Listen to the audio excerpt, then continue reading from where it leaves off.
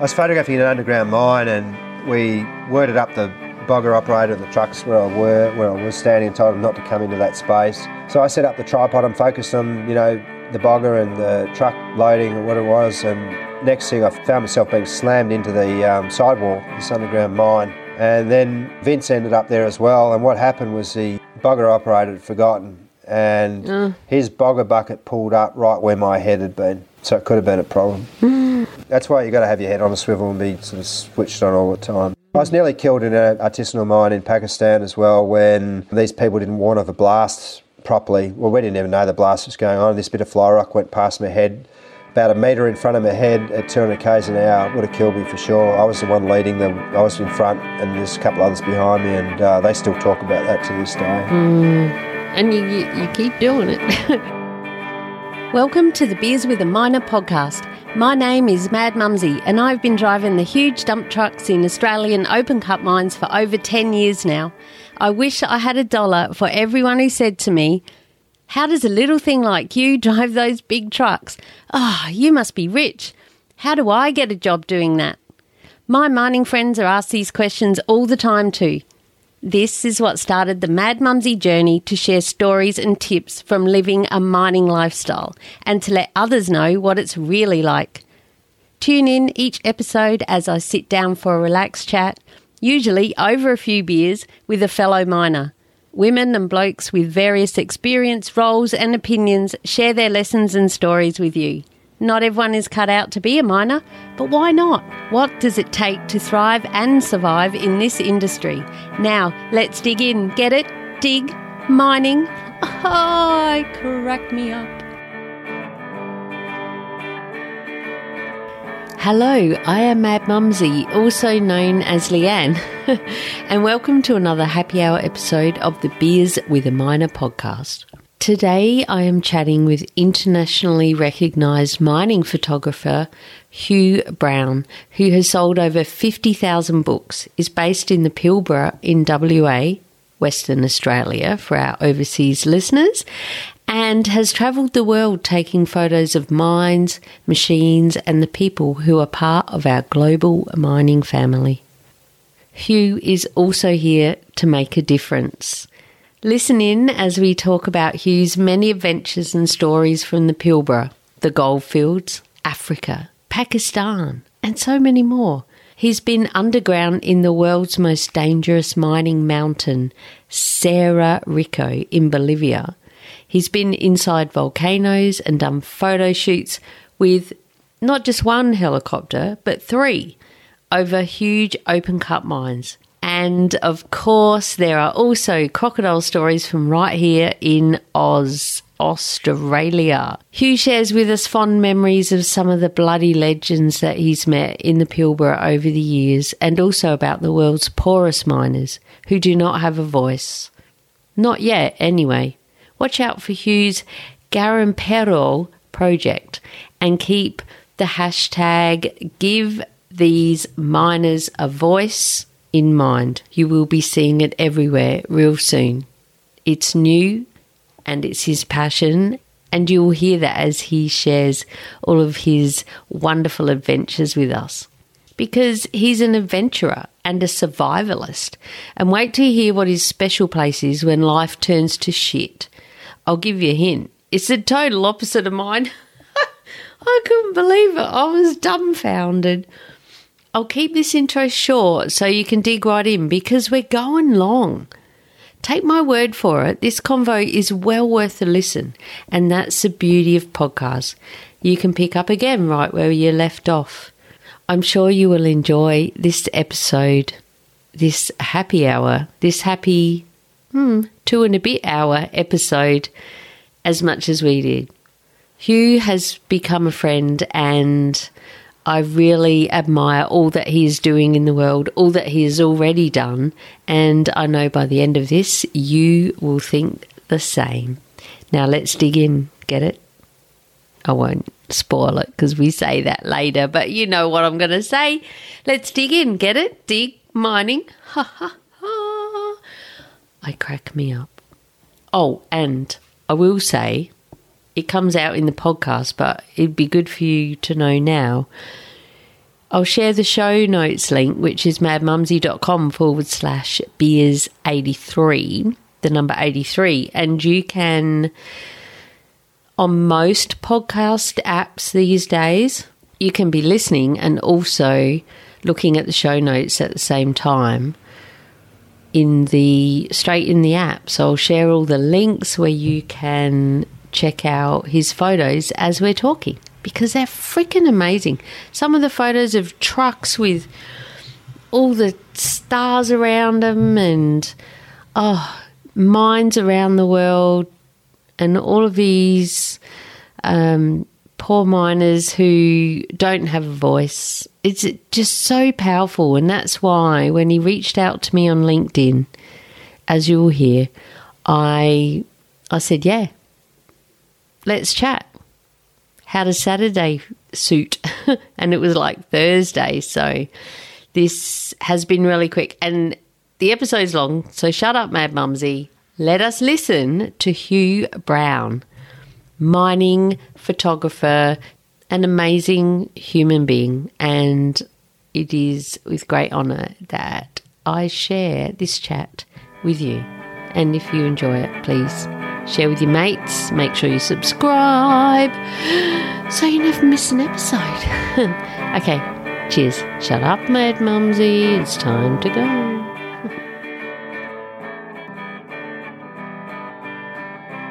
Hello, Hugh, and welcome to the Biz with a Miner podcast. By the time this goes live, I've shared how freaking awesome you are, and I need to say to you, thank you so much for reaching out to me on LinkedIn, which my sister has been trying to get me on for years, and I'm really starting to see now why, because there's amazing people on there. And when I got that message from you that, you know, you wanted to connect and catch up and see what you're doing and see what I'm doing, I'm like, you know what? Let's do a bloody podcast, and let's do it in 2 days. Talk about talk about spur of the moment. So welcome to the podcast, Hugh. Thank you very much, Mumsy. Thank you very much. I will let my listeners know that we have just been saving the world for about an hour before we actually started this. So I feel like I've gotten to know you a little bit more, Hugh, and that's what happens when I interview someone. It's everyone. There's no one, even the mayor, when I had him on the podcast, my kids call him my mate the mayor. I don't know if he remembers me or anything, but just sitting down one-on-one with someone and hearing their story, I feel like I've ended up mates for life. So thank you. Yeah, good stuff. Yeah. Cheers. Now, let's actually get started, right? So as this podcast is called the Beers with a Miner podcast, I like to start these happy hour episodes with my guests sharing their favourite beverage and also their favourite time to enjoy it. Could be beer, wine, spirit, or perhaps even a cup of tea. What is yours, Hugh? Well, look, it depends on who you talk to over the years, but mango smoothies have sort of been very high in the pecking order through the years. But I think my favourite at the moment is Ord River Rum, which is produced where I am here in Kununurra. And, I carry a bottle around with me when I'm travelling, so that's my little secret. So Ord River, where's that? That's in WA?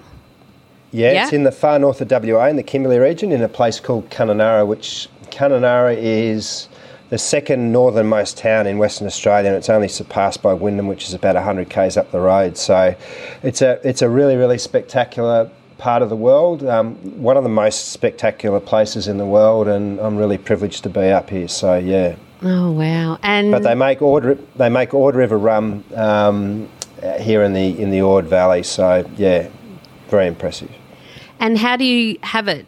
Do you have it on ice? Do you have it, Coke or water? I like having it with dry ginger ale. Oh yeah. So Bundaberg dry ginger or whatever it's called. So ginger beer, I should say. So, but I'll also drink it neat as well. So it takes the edge off you when you've had a big day sometimes. And is that your favourite time to have it? After a big day, yes. Or where? Certainly not in the mornings, although I will say that Oh, what's wrong with you? Get off my podcast. I remember back in it would have been 16 years ago, a friend of mine kicked the bucket, so to speak, and Wacker was an old gold prospector, very, very well known through the Pilbara and also the goldfields back in the day, and spent his life working basically as an underground miner with his own show, and he loved to drink. So pretty much on the day of his funeral, everyone was blotto by 8 a.m, and that was probably the record, I think, so far as I'm concerned. Oh, wow. He sounds like a bloody legend, and I'm sure there's lots of people who are listening who know of him, at least the legend of him, or perhaps they've had a rum or two with him as well. I think a bit of both. He used to have this saying that you could always tell the success of a mine by the size of its bottle heap, and he then said, I always had a bloody big bottle heap regardless of whether the mine was successful or not. So, he was a real character. Oh, that's good. Thanks for sharing that with us. My favourite beverage is a mid-strength beer, Carlton Mid, red can. We had a bit of a drought. I haven't shared this yet on the podcast. Couldn't get any red beer up here. Like it's in, wow. I call it red beer, but as opposed to Forex Gold, which I used to drink, but I've now changed sides. But I will drink Forex Gold if there's no Carlton Mid around, and there wasn't anywhere in town. And I remember I don't know what was going on. There was a bit of a supply issue, which, let's face it, there's been supply issues for a lot of things. But I also have changed recently. You will notice I'm drinking beer in a wine glass. Wow, that's very impressive. Aren't I good? I'm posh now. Here we sort of have a bit of a hierarchy system, I think, here in Western Australia, because we've got the bush chook, which seems to be drunk profusely by the locals, but also other people other than the locals as well. So and it's the true locals up here drink it Kimberley Cold, which is basically with it outside the fridge. So I've never gone there, and horrible stuff. That's too hot up there, isn't it?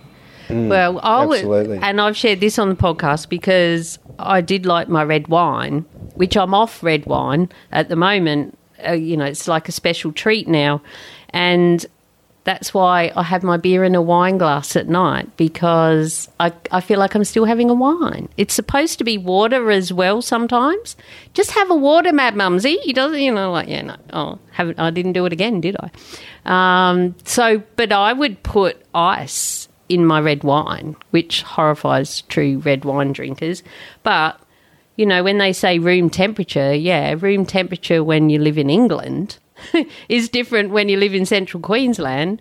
And like you say, what did you call it? Bush temperature? Bush chook, emu export.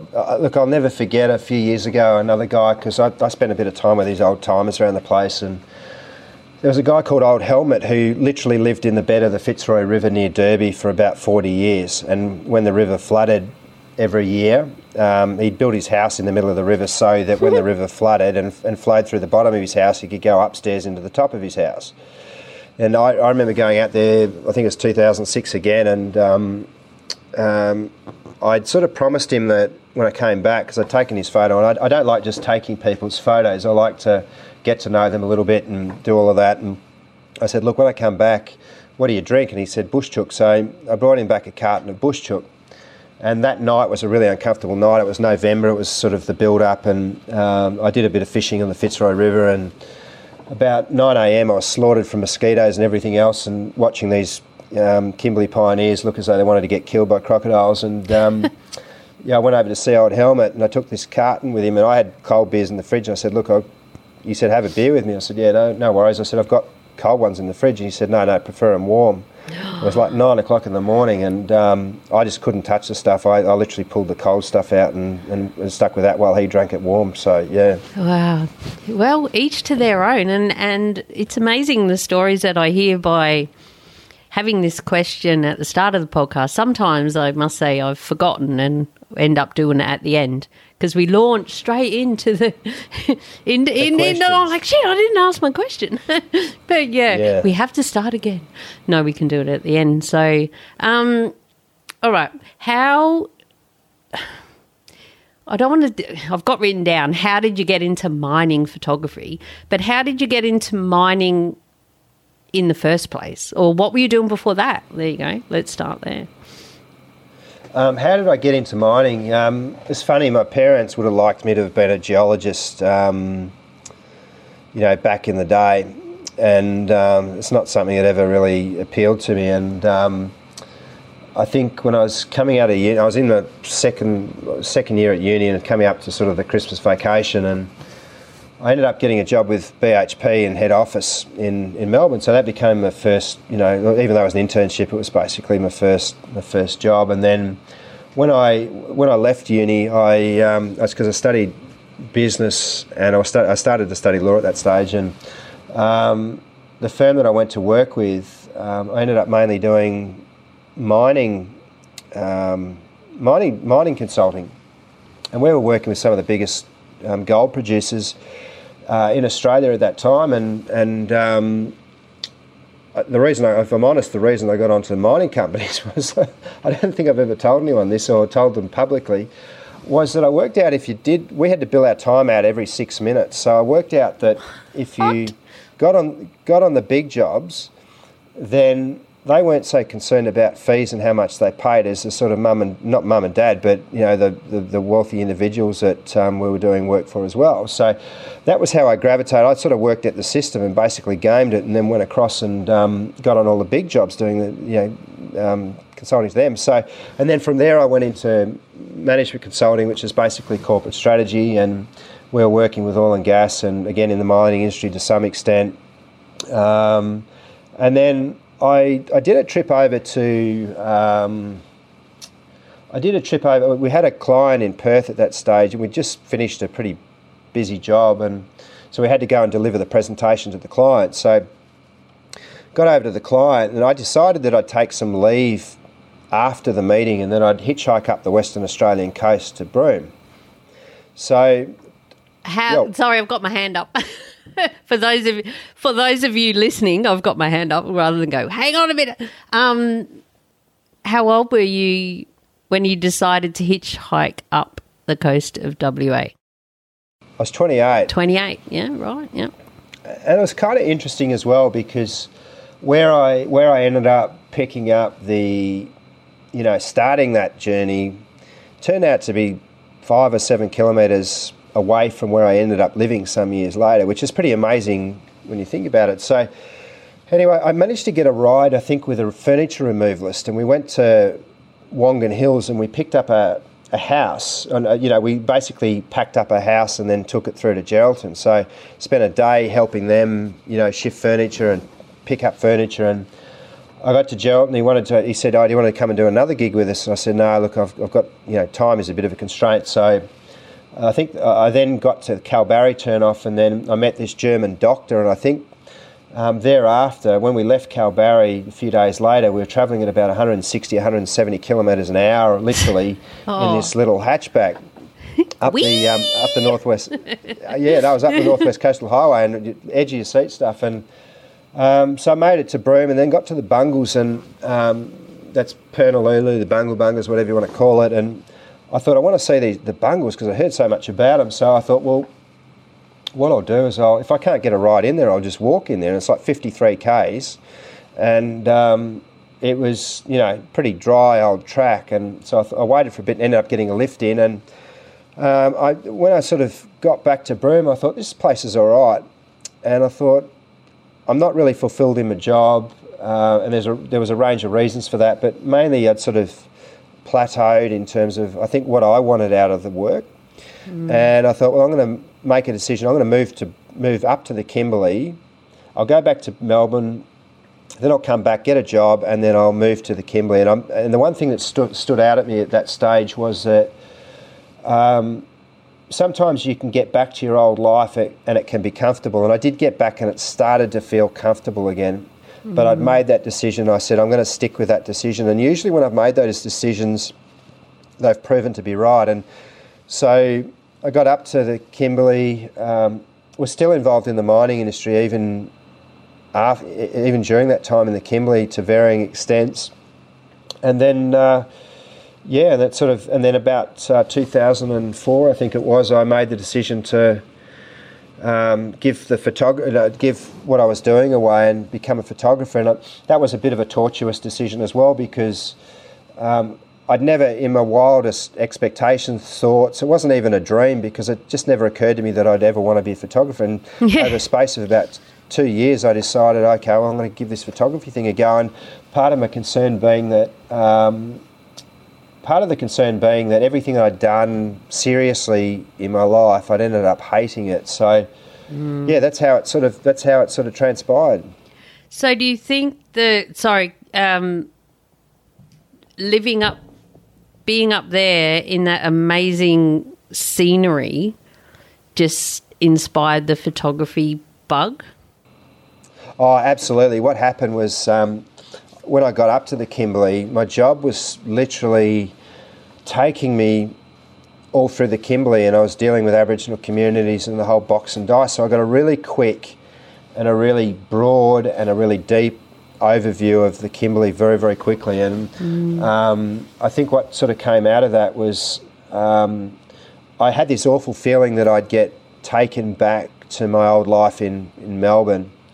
And I thought that I'd only be up there for a short time, so I may as well make the most. So literally every weekend I'd jump in the car or sometimes a helicopter, and I'd just go and see crazy remote places. And sometimes I'd drive up to 2,500 kilometres in a weekend, just to see new places. And the camera came along, and so it went from there.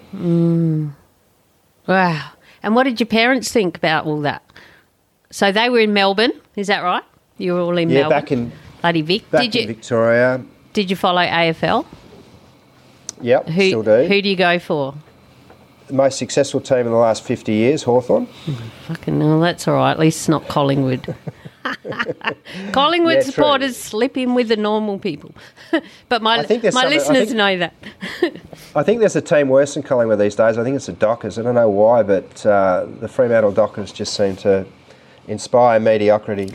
Well, I can give you one more, Port Adelaide, because I'm from South Australia originally. So, okay. Yes, I have two teams. I won't dwell because my listeners have heard this story before, but I have the Brisbane Lions because I've lived in Queensland for half my life, and the Adelaide Crows. Because I lived there, and I just used to go to the footy when the Crows came to play Brisbane when we were on the Sunshine Coast. But sometimes it was every 2 years. Yes. And then the Brisbane Lions, my friend wanted to go, and then I saw them training and stretching on the beach out front of the Mooloolaba Surf Club. And I'm like, hey, they're all right. Any footballers would look good doing that. And so I started going down to the footy with her, and it just happened to be around the time that we won those 3 grand finals, got in the next one and lost to Port. Which sucked, 2004. So, I had to ask, being from Vic, for sure. So, your parents, sorry, interrupting again. Yeah, no, so they thought, actually, my family I've not been close to, but people that were like a family to me thought I was crazy, giving up a good job and a good career potentially, and to go and do something that was completely unknown. And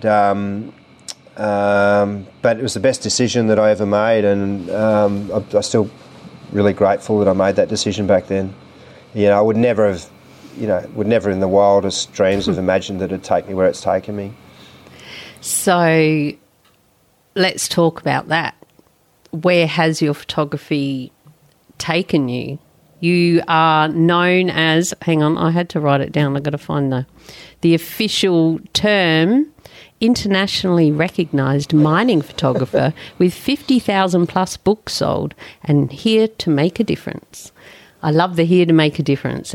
That's really good. So we'll get to that a bit later on, how your photography makes a difference. But so my biggest question around your photography is how you ended up getting to be able to take photos in the mining industry. How did that unfold? Yeah, so that's an interesting story. I mean, when I made the decision to leave what I was doing in the Kimberley, mining was a natural fit because I had some knowledge of the industry. And so I reached out to the industry and said, look, do you need any photos taken for your annual reports and for whatever else? And my first major client when I struck out like that was a company called Atlas Iron. And the managing director at that stage was a guy called Dave Flanagan, who's a friend to this day, and he's been a client on and off over a period of about 17, 18 years now. We said to each other, well, they were starting out, they only had 4 employees, and I said, look, I'll do you a deal. And then, like, that company eventually grew to become a $3 billion company. And, the work that I did initially, they really liked, and then as they grew, I did their work for them and ended up doing a book for them across the journey, and so that was it. I had a knowledge of the mining industry, and that seemed like a natural foray more than anything else. And did that then encourage you? Isn't the right word, but then you had a foot in the door. So did you start working with other? Because you've been overseas and everything. So how does that happen? Or was that through them? No, it wasn't just through them. I had a bit of a system worked out at that stage as well, because at the time I was doing a book on. I decided mainly, I think it was to strike out and do a book on the Pilbara region. And so why not? It's amazing, isn't it? It's an amazing region, but what I wanted this book to do was I got a very conceptual brain, and I wanted this book to provide coverage of the whole Pilbara region. But the problem with that is that the Pilbara region is about 500,000 or more square kilometres. So some of it's very remote, and I wanted to capture it all. And so the question was, how was I going to fund that? And so what transpired out of that was that I thought, well, maybe what I can do is I can go and photograph an area, and then I can sell some of those photos to mining companies and maybe see if they want any commission work done, because mining companies were the big operators in those areas. And then when I've done that, sold some photos, done some work for them, that money can then fund the next stage of shooting that area of 500,000 square kilometres. And Atlas, through Dave, and came up in the context, I think, Marble Bar at Port Hedland, because they had tenements north of Marble Bar at a place called Farrell, and they also had tenements at just north of Hedland. So that I did work for him, and then the money that generated I used to go and see other companies, and it just sort of went from there. And so that was how and that flowed right around the Pilbara region. So as I was doing more, I went and saw a company called Ausdrill. They've been a client for 15, 16 years, did a book for them. And then I think back in 2006, Ausdrill rang me up and said, do you want to go to Africa? And I nearly didn't go because Africa had never been a highlight or on the agenda for me to go and see. And I said to a mate who I studied law with, I said, do you want to go and do it? And he said, yeah, that'd be good. I said, let me think about it. I said, no, bugger it, I'll do it. So I went over and did the first trip there and never looked back, and Africa had changed my life. Oh. How? In what way? How did it deeply change your life? Well, was it deeply at your core it changed your life, or just changed your life because you were in Africa? I don't know how to answer that other than to say that I've spent substantial time in Africa, all over the continent. I've worked in about 16 countries there. Now, who would have thought that from that one initial 2-week trip that I did to Africa back in 2006, and it was through that first trip that I did, and then the trips that followed, and the things that I saw that basically drove interest in doing that book that you're aware of, the Garimperos project. So yeah, like that's how it changed my life, and the project that I'm working on in that context it feels like my life's purpose, if that makes sense. So all of that led to the now I wrote it down. Don't laugh at me. And you just said it, so that's a bit of a giveaway. I was thinking Garamperos. Not far off. Peros. Very close. Garamperos. Garamperos. So I'll spell it for my listeners, and so you can Google it. Well, the links will be in the show notes, of course, as they always are. And while we're at it, the show notes can be found at madmumsy.com/beers83, the number 83 for this episode. GARIMPEIROS project. So why is it called that? The title changed a bit. The title's changed a couple of times through the process, but it started out as being The Cruelest Earth, but I never was really comfortable with that. So Garimperos is Portuguese for prospector. Oh, right. And it's often associated with illegal miners, particularly in Brazil. And I just like the title. I know I've broken every rule in the book by using a name that's hard for people to remember and all of that.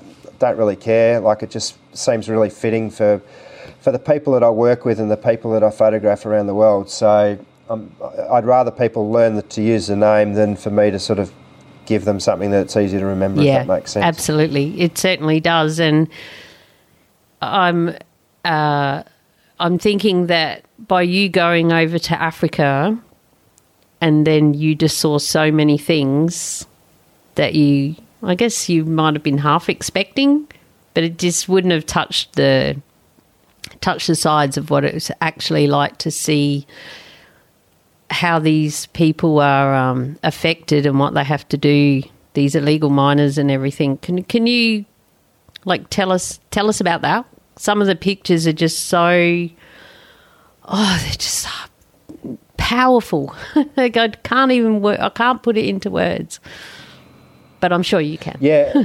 I mean, at that time, the guy called Andrew Broad, who was Ausdrill's 2IC, said to me before I went over there, he said it's going to be confronting and you're going to see things that you're going to find really difficult. And I sort of came away. I didn't say anything at the time, but I came away and I thought, I don't reckon I'm going to see much I haven't already seen, because I'd spent a lot of time around, Aboriginal communities in Northern Australia and seen the poverty in some of those places. And so, and that proved to be pretty right. I got over to Ghana. There wasn't anything that I think that I found I couldn't deal with or, really confronting, that it just couldn't handle it.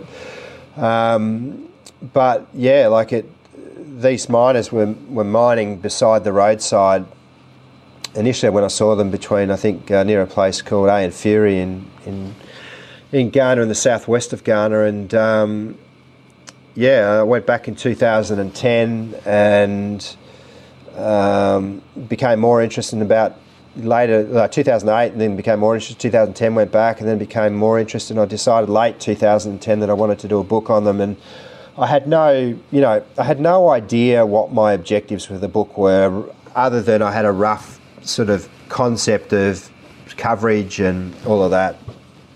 And I had no idea how I was going to finance it. I knew it was going to be expensive. I knew the project was going to be difficult. I had no idea who I was going to sell it to, if anyone would be interested in it. And what became really interesting after that was that this book, the work on this book happened to coincide with a major shift in the legislative regime globally around things like responsible sourcing, ethical sourcing, sustainable sourcing, all of that. And so I wish I could claim credit for having been ahead of my time, but at the end of the day, the project felt important. It felt deeply important. I couldn't tell you why, other than that it was fascinating what I was seeing, and then that happened to coincide with sort of this emergence of responsible sourcing and the like over the last 12 years. And that's across all industries, isn't it? The clothing industry, especially, is what comes to mind. Food sources, but especially clothing. And It's just I don't like that word, but treating people in a way, and if we're in the right way, and if we are supporting, sweatshops and stuff like that, buying all the cheap clothes, and that, they're trying to stamp that out. So to really look for ethically, is sustainable the word that goes with that? No, ethically something. I don't know. I don't have the words for this part of what I'm trying to say. I'm going to flip it all on its head. Please do. Save me. Yeah. You know where I'm coming from, though, right? Like, we have... I do. Consumer choice can make change as well. Yeah, it can. The problem is that if I'm honest, it's a bloody circus, the whole show. So we've got sustainable sourcing, we've got responsible sourcing, we've got ethical sourcing.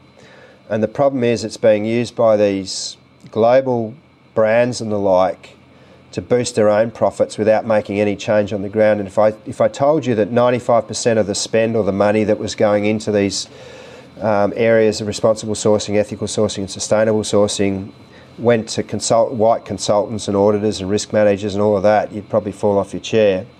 But the problem is that, one of the big challenges, I suppose, is that the people I work with are some of the poorest people in the world, literally, and they're doing some of the most dangerous work in the world. But the flip side of it all is that these miners, most of them make the active choice to do this work.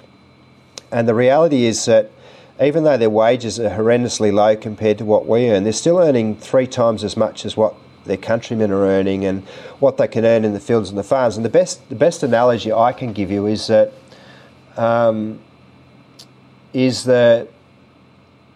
here in Australia, we have all these people do jobs that they hate. It might be in the mining industry, it might be working as a labourer, it might be cleaning, it might be an office worker doing an 80-hour week.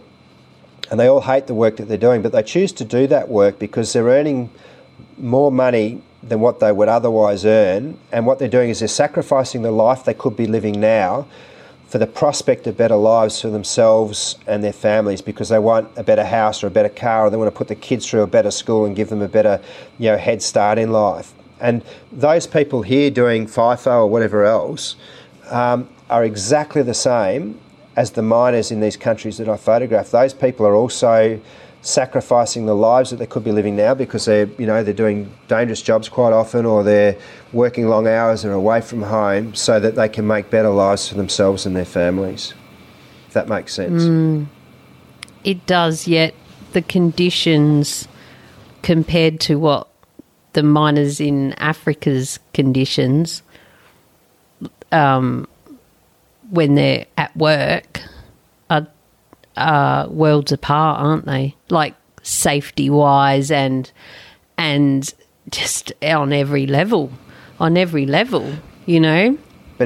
here's the rub on all of that. The large-scale mining industry, coal, iron ore, gold, whatever else, they employ about 7 million people worldwide.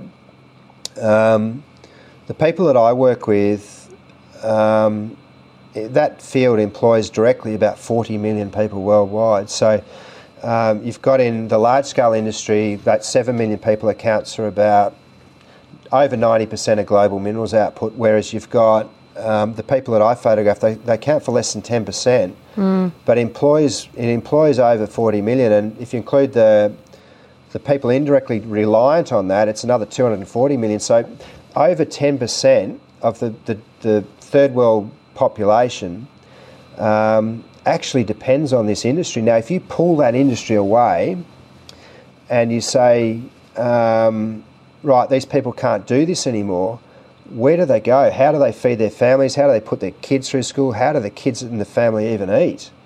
And the problem we have in the developed world is we've got all these people telling them they shouldn't be able to do this work because it's unsafe or this or that or whatever else. But no one's actually coming up with solutions most of the time as to how to help transition. If you want to take them away from that and put them somewhere else, no one's actually coming up with alternatives for these people to go to, if that makes sense.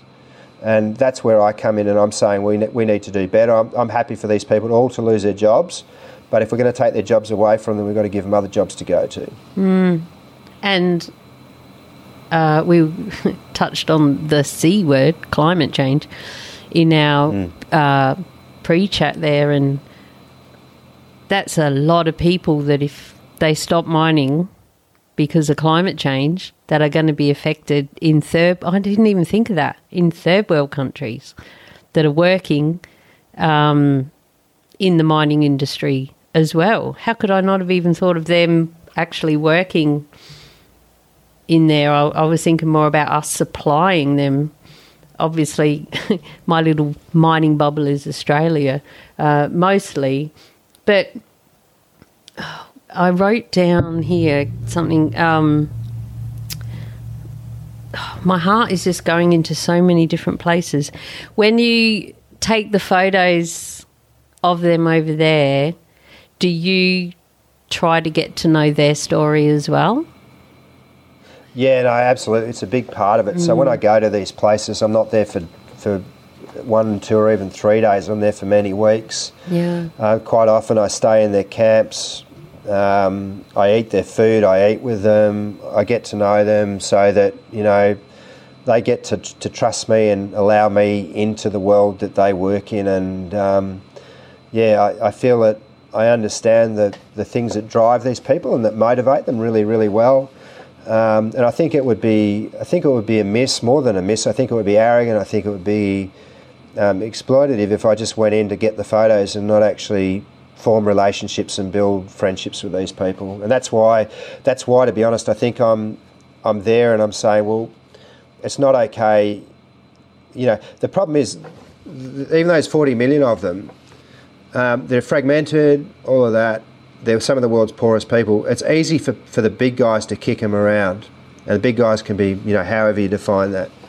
And there's no one, or barely anyone out there that are putting forward the interests of the miners and saying, well, what are their needs? What do they want? It's in this space at the moment, we're coming in from the richest countries in the world and telling them you should be doing this and you should be doing that.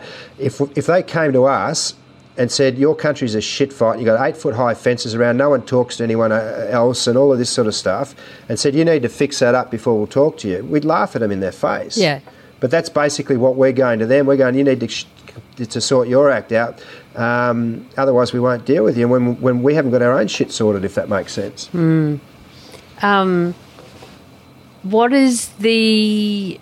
I'm thinking accident, death rates, like the incidents, there'd be a lot that happens where they just... Is it at I really have no idea. Is it at a level where they wouldn't even know if something happened to them? Because you see those crazy videos on YouTube and there's all these like villages of people and they're all down there and they're trying to get things, and then the trucks come or whatever, or the like the security for the mine, and then they all run off. And like, how would they? Are they those sort of people that you're dealing with more the people that are officially employed, that are kind of looked after by a company? Because there's different levels of it all, isn't there? I'm sure over there. Yeah, I'm basically dealing with the world's poorest, so they're not officially employed by any large company most of the time, if at all. And yeah, like they're the type that run off if the gendarme or the police come in and all of that sort of stuff. So, but at the end of the day, they're people like us, and yes. And they have the same aspirations as us in terms of conceptual, broad-based aspirations. They want better lives. They want a house. They want their kids to go to a good school so they can get a start in life. They're just like us, but just their circumstances. They were born into a different world, if that makes sense. So, do you have any answers? Do I have any answers? For starters, there's a big push to want to clean up what these people do and all of that. The big thing that I'm pushing at the moment is, to the extent that people are going to be displaced from work as a result of those changes, then we need to have alternatives for them to go to. The other big challenge in this space at the moment, and I'm dealing with challenges, not necessarily solutions, is that there's no consensus as to what success in this space looks like. What are the objectives we want to achieve? And a big part of that is because us in the first world have got conflicting objectives amongst ourselves. So we've got the government level, we've got at the big corporate level, we've got within big corporates, we've got, and then we've got things like NGOs and all of that sort of stuff that flick in around them. And some of those hang on. What's an NGO again? Is that a national? No, what is it? Non-government organisation. Oh, I was going to say national government, non-government organisation. So, like other people trying to help. Other people trying to help. Yep. And a lot of them are concerned about their own survival first and foremost. Yes. You've got government. See, we live in this world as well now where there's competition for, as population grows, there's competition for resources amongst the big countries, China, Russia, the United States, Europe. And just to give you some context on that, it's a number I like to recite these days. But in the last between 2010 and 2020, there was only 50% the amount of gold discovered as there were in a single year back in 1990. So in 1990, we discovered twice as much gold as we did in the 10 years between 2010 to 2020. And the situation we have at the moment, or we have now, is there's basically only minerals left in 5 places because most of the easy stuff's been found. The first is in the wilderness regions, so you can think Alaska or the Amazon or jungles of Central Africa. The second is the polar regions. The third is the marine environment, so under the ocean. The fourth is in, say, outer space in the asteroid belt. And then the fifth is the third world. And what's interesting about the third world is that's the easiest of the 5. And it's my view that this focus on the third world and how they do things has just happened to coincide with us running out of minerals and running down minerals in the developed world. So, and guess who mine a lot of the minerals in the third world? It's these artisanal miners, the world's poorest miners that I photographed. So I just think there's more to it than this being about people giving us stuff about working conditions and safety and all of that. And to sort of just to come back while I think of it, that question you asked about how many people die or all of that.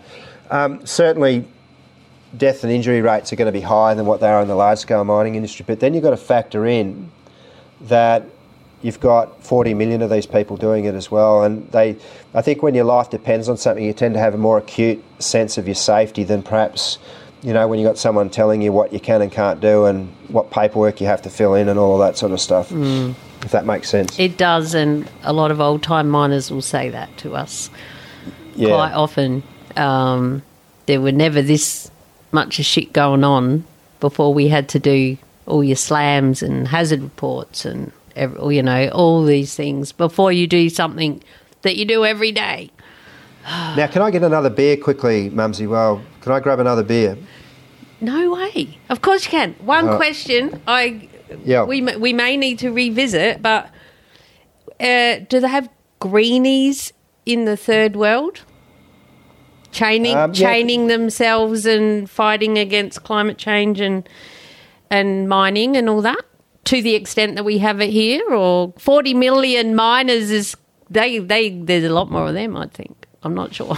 There's definitely no people chaining themselves to trees in my experience in those places. In fact, I think the way they remove them from the tree in that case was they'd sort of leave the chains there and hack them apart with machetes most likely. So it's kind of what I thought. Time for a beer. Is that what you thought? Okay, give me a minute. Okay, I'll get one too.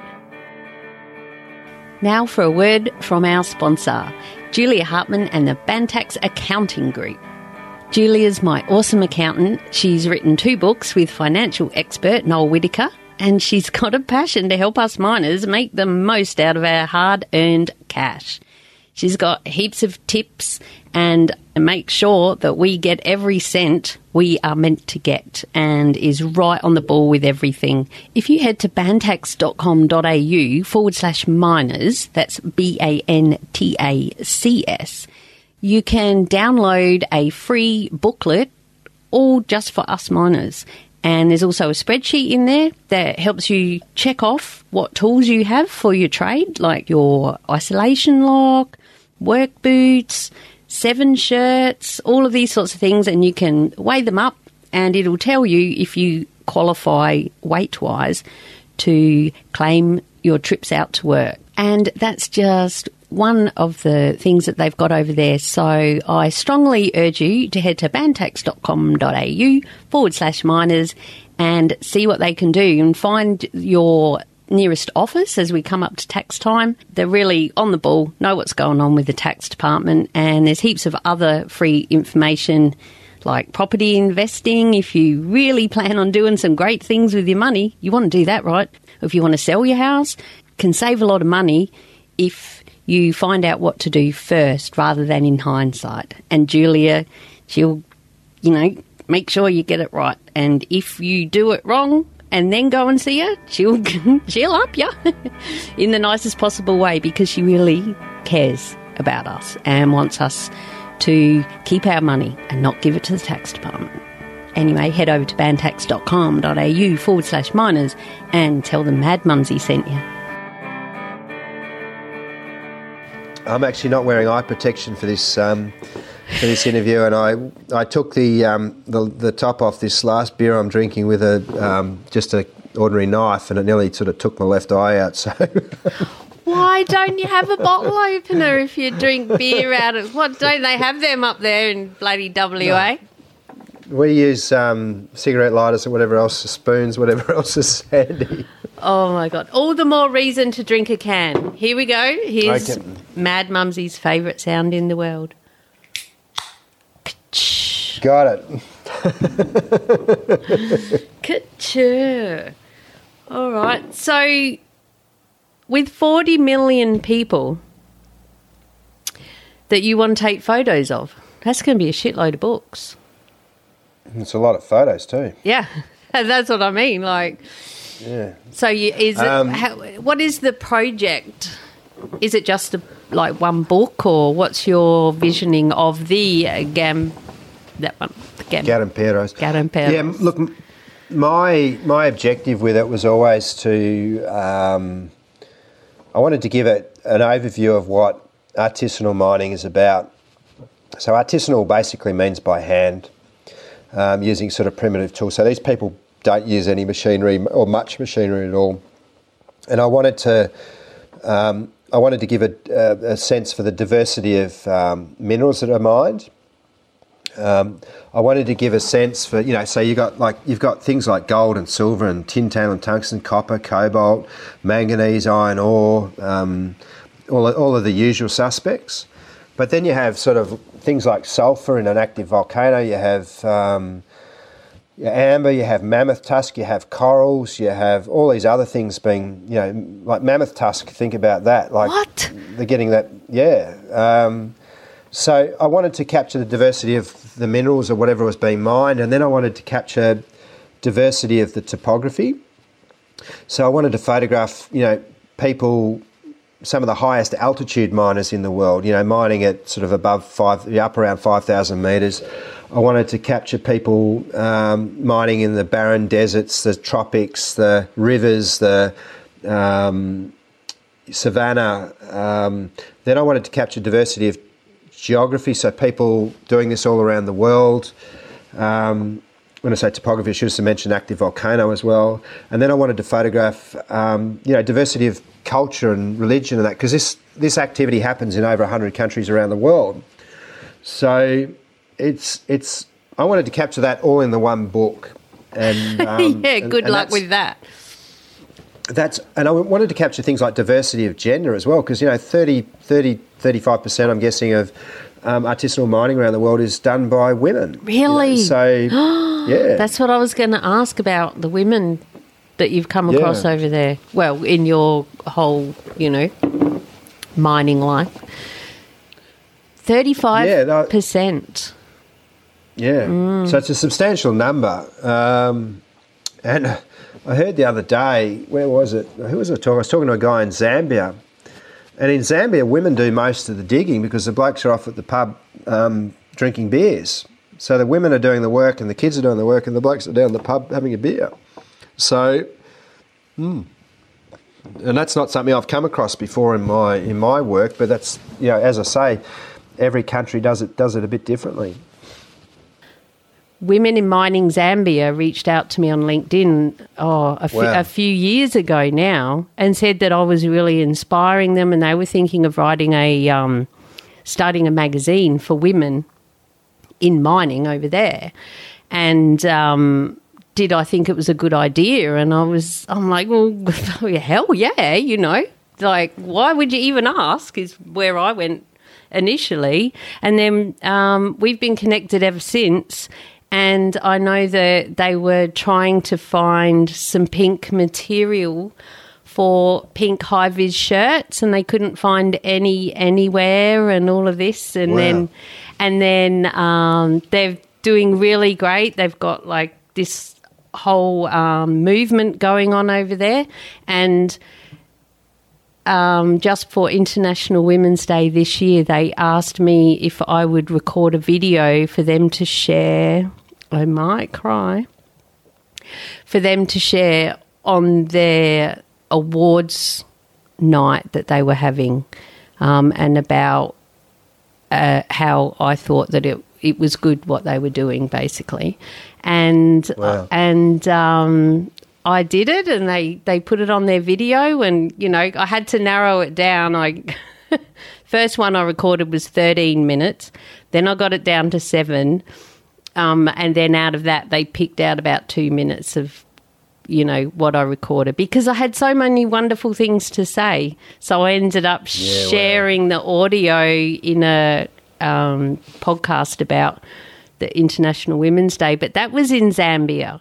And so hopefully their husbands all working in the pub. They're all going to the pub while they're going to the mines. Might be a different level of mining. I'm not sure, but they're trying to support each other anyway, the women over there, which is great. Yeah, I think of the work that you do, I think you can inspire a lot of people, and as we talked about before this started, LinkedIn can be really powerful too in the terms of the people we associate with and mix with, and I think it's amazing what you're doing, and I think that you can inspire people in some of those other lands. I'm sure hopefully we stay in contact, and I'm sure I can sort of probably help you sort of push that reach into other places as well. Oh, thank you. Thanks. Yeah, it was because I have never been overseas, so I only know what I see on the telly and that. So it was just such an honour, an absolute honour for me. And I watched some of their videos to really try and make sure I said it right. I really respected them, and I wanted to make sure I pronounced it correctly. And my sister said when she watched the video, she said, "Oh, I could see you every time struggling with how to pronounce it." I'm like, no, I wasn't. I was concentrating to get it right. And I re-listened. I'm like, look, that's me. I'm Mad Mumsy. And it was a real honour. And they did a great job with their awards. And if they're listening, which they probably will, I'm so proud of you ladies. Keep going. And watch out for Hugh if he's over there. Hugh Brown. Buy him a beer from Mad Mumsy. Or rum. One of the interesting thing about beer in those parts, Mumsy, you'll relate to this, is that a beer might be 6% or 7%, but that's a sort of starting range, and it can be sort of anywhere between about 3% and 15%. So they can be very hit and miss having beers in Africa. Oh, and are they cold or are they like room temperature? Oh, there's There's probably 3 stages. You've got room temperature, and then you've got sort of esky cold, which is sort of, vendors selling it by the side of the road and haven't got any much ice, or if any. And then you've just got, if you're lucky, you get one that comes out of a fridge. So you've sort of always aim for the latter. Yeah. And so you really feel connected to Africa now? I feel really comfortable in Africa. I love the vibe of the people. I just love the people. And I love the fact that, anything's possible in Africa. And it's generally the same through the third world. If you want to... Here in Australia, we're so bogged down by rules and regulations. And in Africa, it's just, you go and do stuff. And there's a sense of adventure. People haven't lost that zest for life, that thrill of living and all of that. And we can look at them and say, look, they haven't got this, they haven't got that, but to a large extent they've got this happiness about them. And kids are brought up by a village and not by parents behind 8-foot high walls. And I just love that, and I love the happiness. Now, that doesn't mean they're any happier than what we are here in Australia. It's just because their lives are very, very different, but they've still got that zest for life. But ultimately, they're all chasing the same things that we are, if that makes sense. So they don't know what they haven't got. No, they definitely know it. They know what they're missing out on. Like, they know what is possible. They know about, flash houses and swimming pools and travel and all of that, and having a house with fences. Like, is that kind of their dreams, or what's something they most want? Perhaps sending their kids to a good school so they can have a better life, or... Yeah, it's like I said before, they want that better life for themselves and their families, so whatever that looks like. So it might be a better house, or a house. It might be buying a motorbike. It might be buying a car. It might be putting the kids through better schooling so it gives them a head start over other people. But it's all contextual and it's all relative. And what I mean by that is that when you get into the villages, these people don't know to a large extent what we've got. Now, it's changing with technology, mobile phones and all the like, but they don't know what goes on here. I mean, most of those people don't know what a lawyer is in the traditional sense, or a banker like we think of, or professions, an investment banker or management consultant or accountant. A lot of them wouldn't even know those job titles, so they can't aspire to those things because they don't even know they exist. But that said, they still want betterment. And humanity always seems to equate betterment with more material possessions and better schooling and all of that sort of stuff. And I think it's only, as I said to a family in Ghana who were worried about malaria a few years ago, I said it's only when you guys get what you want, that you then will realise what you've lost. And I think that's a big lesson. We're all chasing that better thing without actually realising what things are important and what things we have already. Yes, and it's an important message too for us here and people in mining who think, or they haven't got a job in mining yet, and they think getting a job in the mines is going to fix everything because they'll be on the big money and it'll all be good, but it can also fuck everything or mess everything up. It can mess up your relationship. It can get the golden handcuffs on, and you couldn't possibly leave because you can't afford to pay the mortgage working at the council. if you leave mining, and who's going to pay the boat and the Harley and the jet ski and all the toys? It's a big thing, golden handcuffs, and it's something that I talk about, at least going in with your eyes open, because a lot of people say I'm going to work 3 to 5 years and pay the mortgage off, and they're still there and hate it and can't leave until they retire. And if you're a contractor, don't dare get sick, because you're not going to get paid if you don't go to work. So it's very easy to slip into that as well, even here. Oh, look, I analogise that working in the mining industry to prostitution. Oh, I haven't heard that one before. No, I better have a drink. Yeah. This is going to be good. We're going deep. It's like you know, I'll tell you a funny story in a minute, but it's like a lot of the people that go into prostitution do so because of the money, and then they hate the work, and they get enough money to get out of it, but they can either never leave, or they do leave and they always come back because they've gotten used to the money. And I think mining's, FIFO and things like that are very similar because people get used to the money.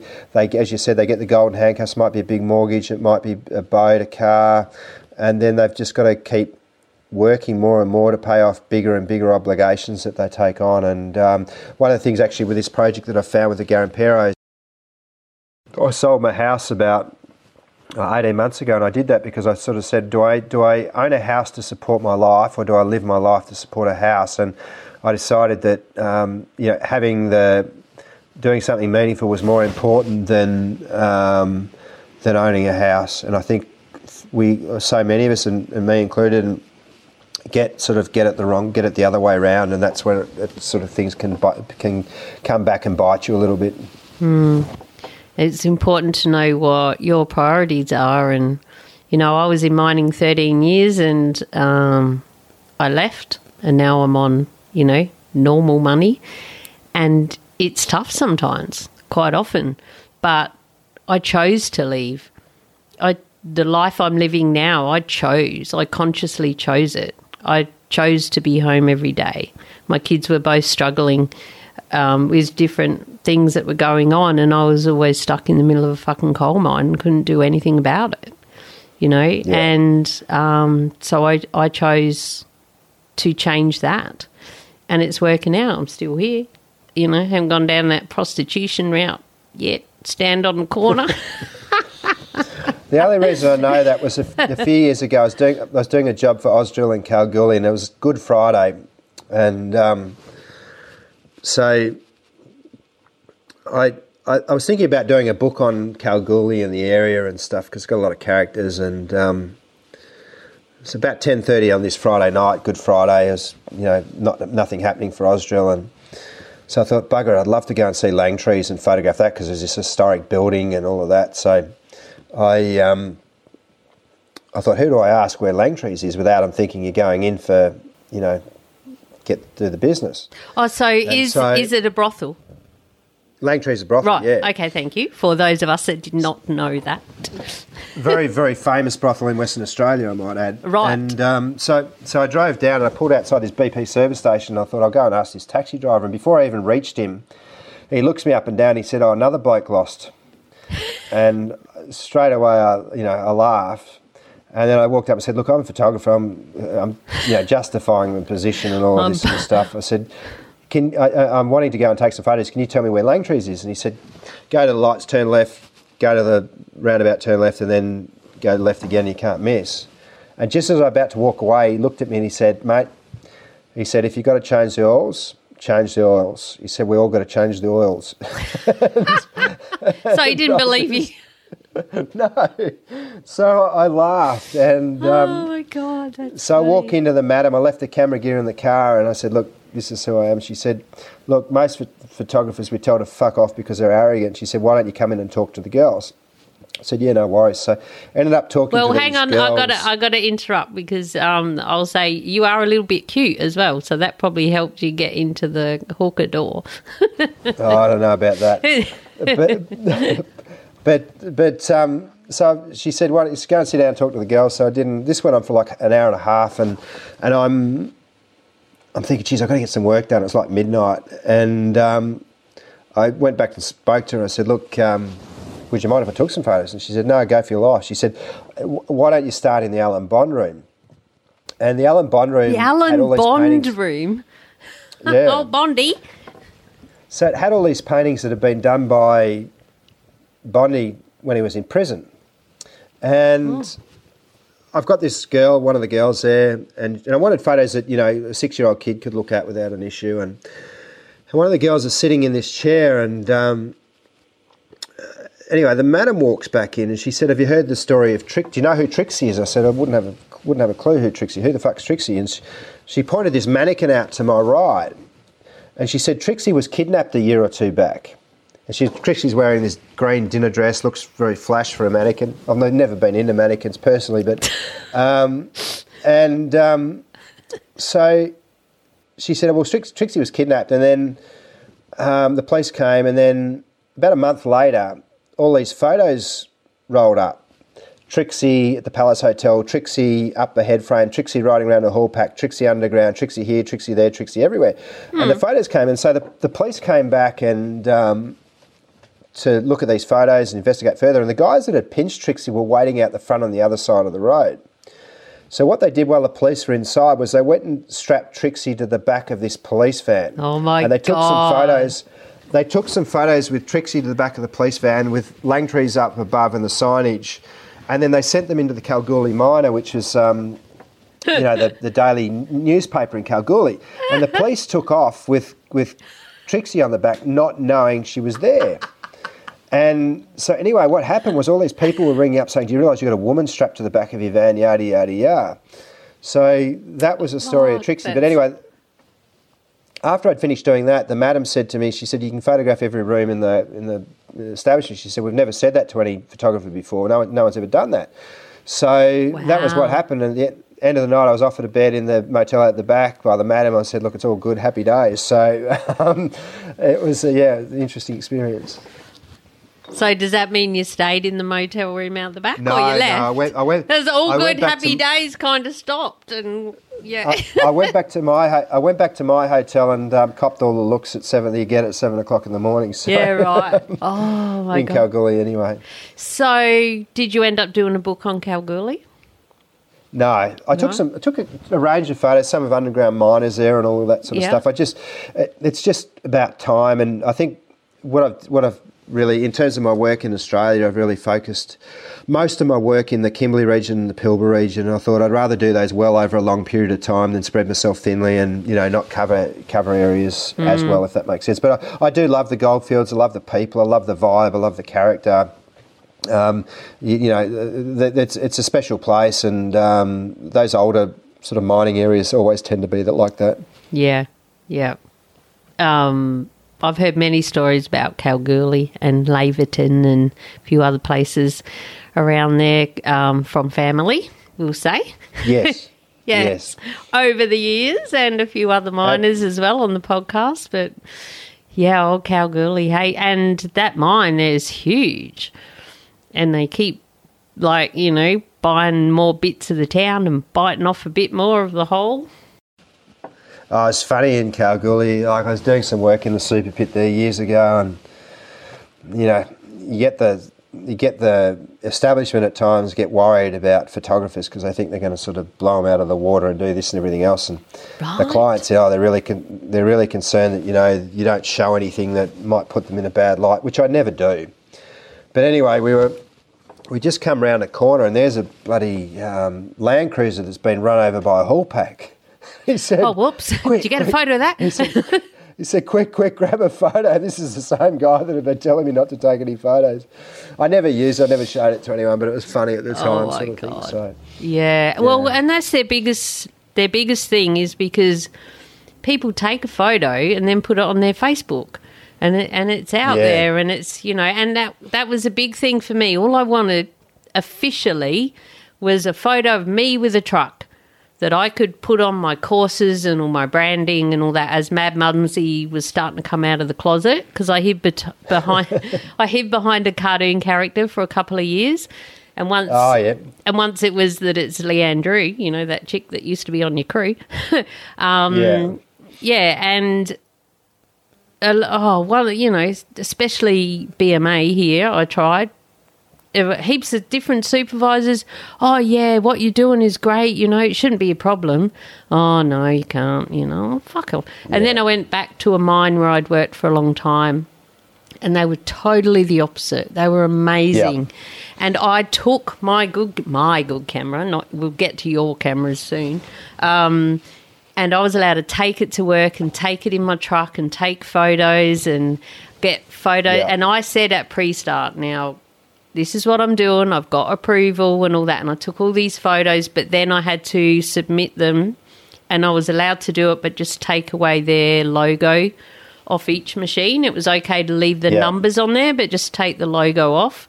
And then the next Christmas, I think it was, they gave us all a USB stick with shitloads of photos on it of drag lines and dozers and diggers from different angles, like really good photos that trainers and stuff had been taking. And I asked if I could have permission to use those, and they said, yeah, if you do the same thing. And I submitted a whole bunch of photos where I'd gone into Photoshop and removed all the bits and stuff and resized them, and I got full approval to use them. So they're in my courses and stuff now. I've got a whole... Oh, wonderful. Yeah, I've got a whole webinar that's... or PowerPoint presentation, you know, that's about machines you'll see on site. And yes. And then I talk about those machines and what else they might be called, and, you know, what sort of asshole might be driving it and how to deal with it or whatever, you know, digger, dozer, blah, blah, blah. So that was gold, and it took me over 5 years to be able to get an official photo permission. And that's a big part of when I saw what you are, I'm like, well, how the hell did he end up doing that? And get the permission, you know? It's a nightmare. It's an absolute bloody nightmare. You know, some of my best work's been taken actually not commissioned by mining companies. It's just been when I got a helicopter and we go for a fly, and I get some of the best photos doing that way, you know, just, but it's getting sillier and sillier and sillier, unfortunately. And it's all about, well, this one band camp that I know, which is what I say, you know. I don't name and shame. That's not what I do, why I do what I do. But one band camp I know, a truck had gone over the coal tip head up on the ROM on night shift, and I was on holidays. It happened to be at a mine I knew, and I got a photo in a message that said how to park a truck at said mine. I was like, what the fuck? And then it went all round the mining industry, you know, like on Facebook and that, and heads rolled. They were trying to figure out who was there at that time, and then that just made it even more strict, and because they're still doing an investigation, and, you know, especially if people have died and shit, which sadly happens too often. That's what starts it, people doing silly things like that. You know, you just want a photo with your truck. And that's part of what I share in my courses is don't put shit on Facebook, and don't say that because their social media policy says if you say you work at said mine, when you're on social media, you can be seen as representing them.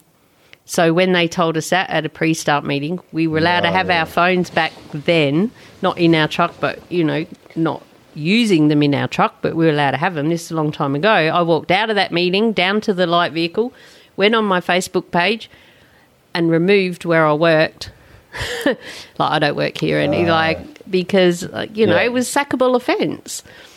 And you got to look after your job, mate. It's not that important to share to the world, you know. So, yes, as a photographer, I'm sure you can relate.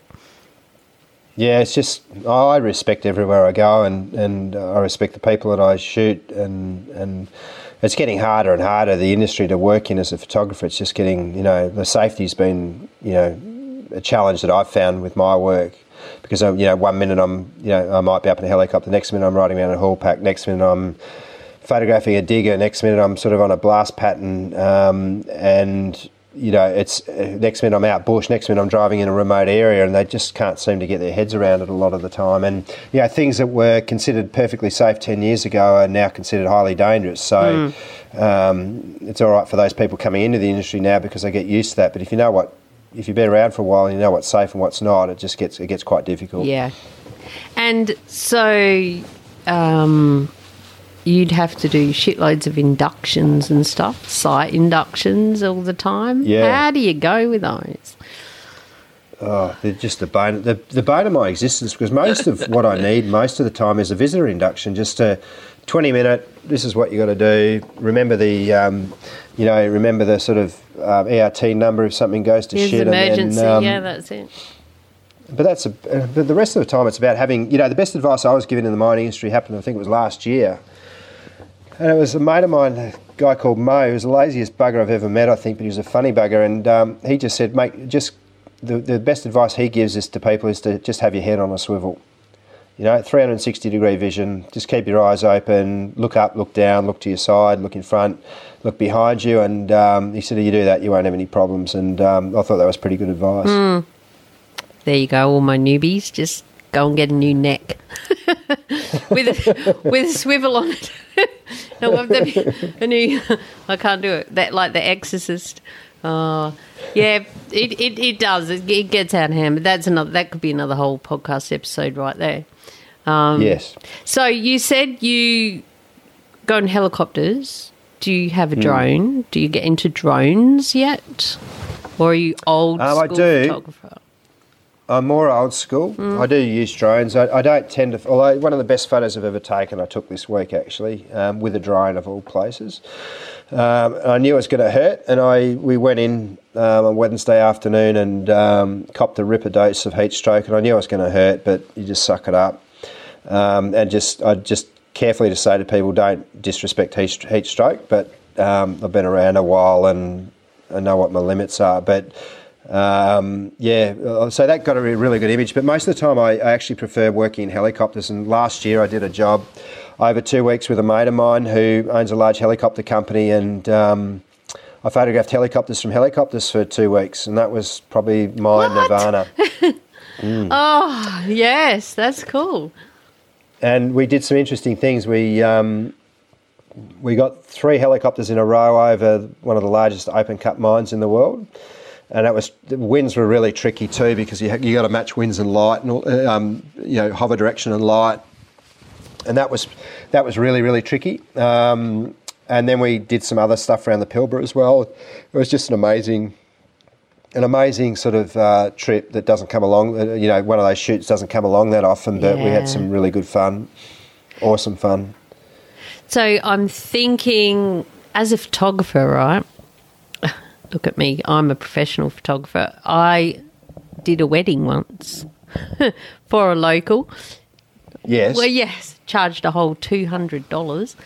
Awesome. And actually went into a church, but didn't know where. Oh, it was awful because I'm not real religious, and I wasn't sure where to stand, and I didn't want to get in the way, and I knew I needed to make sure I got what are the important bits, like, the dad walking old love down the aisle and the ring going on the finger, and then and then the reception and all that. And I should have charged a lot more because it was a shitload of work.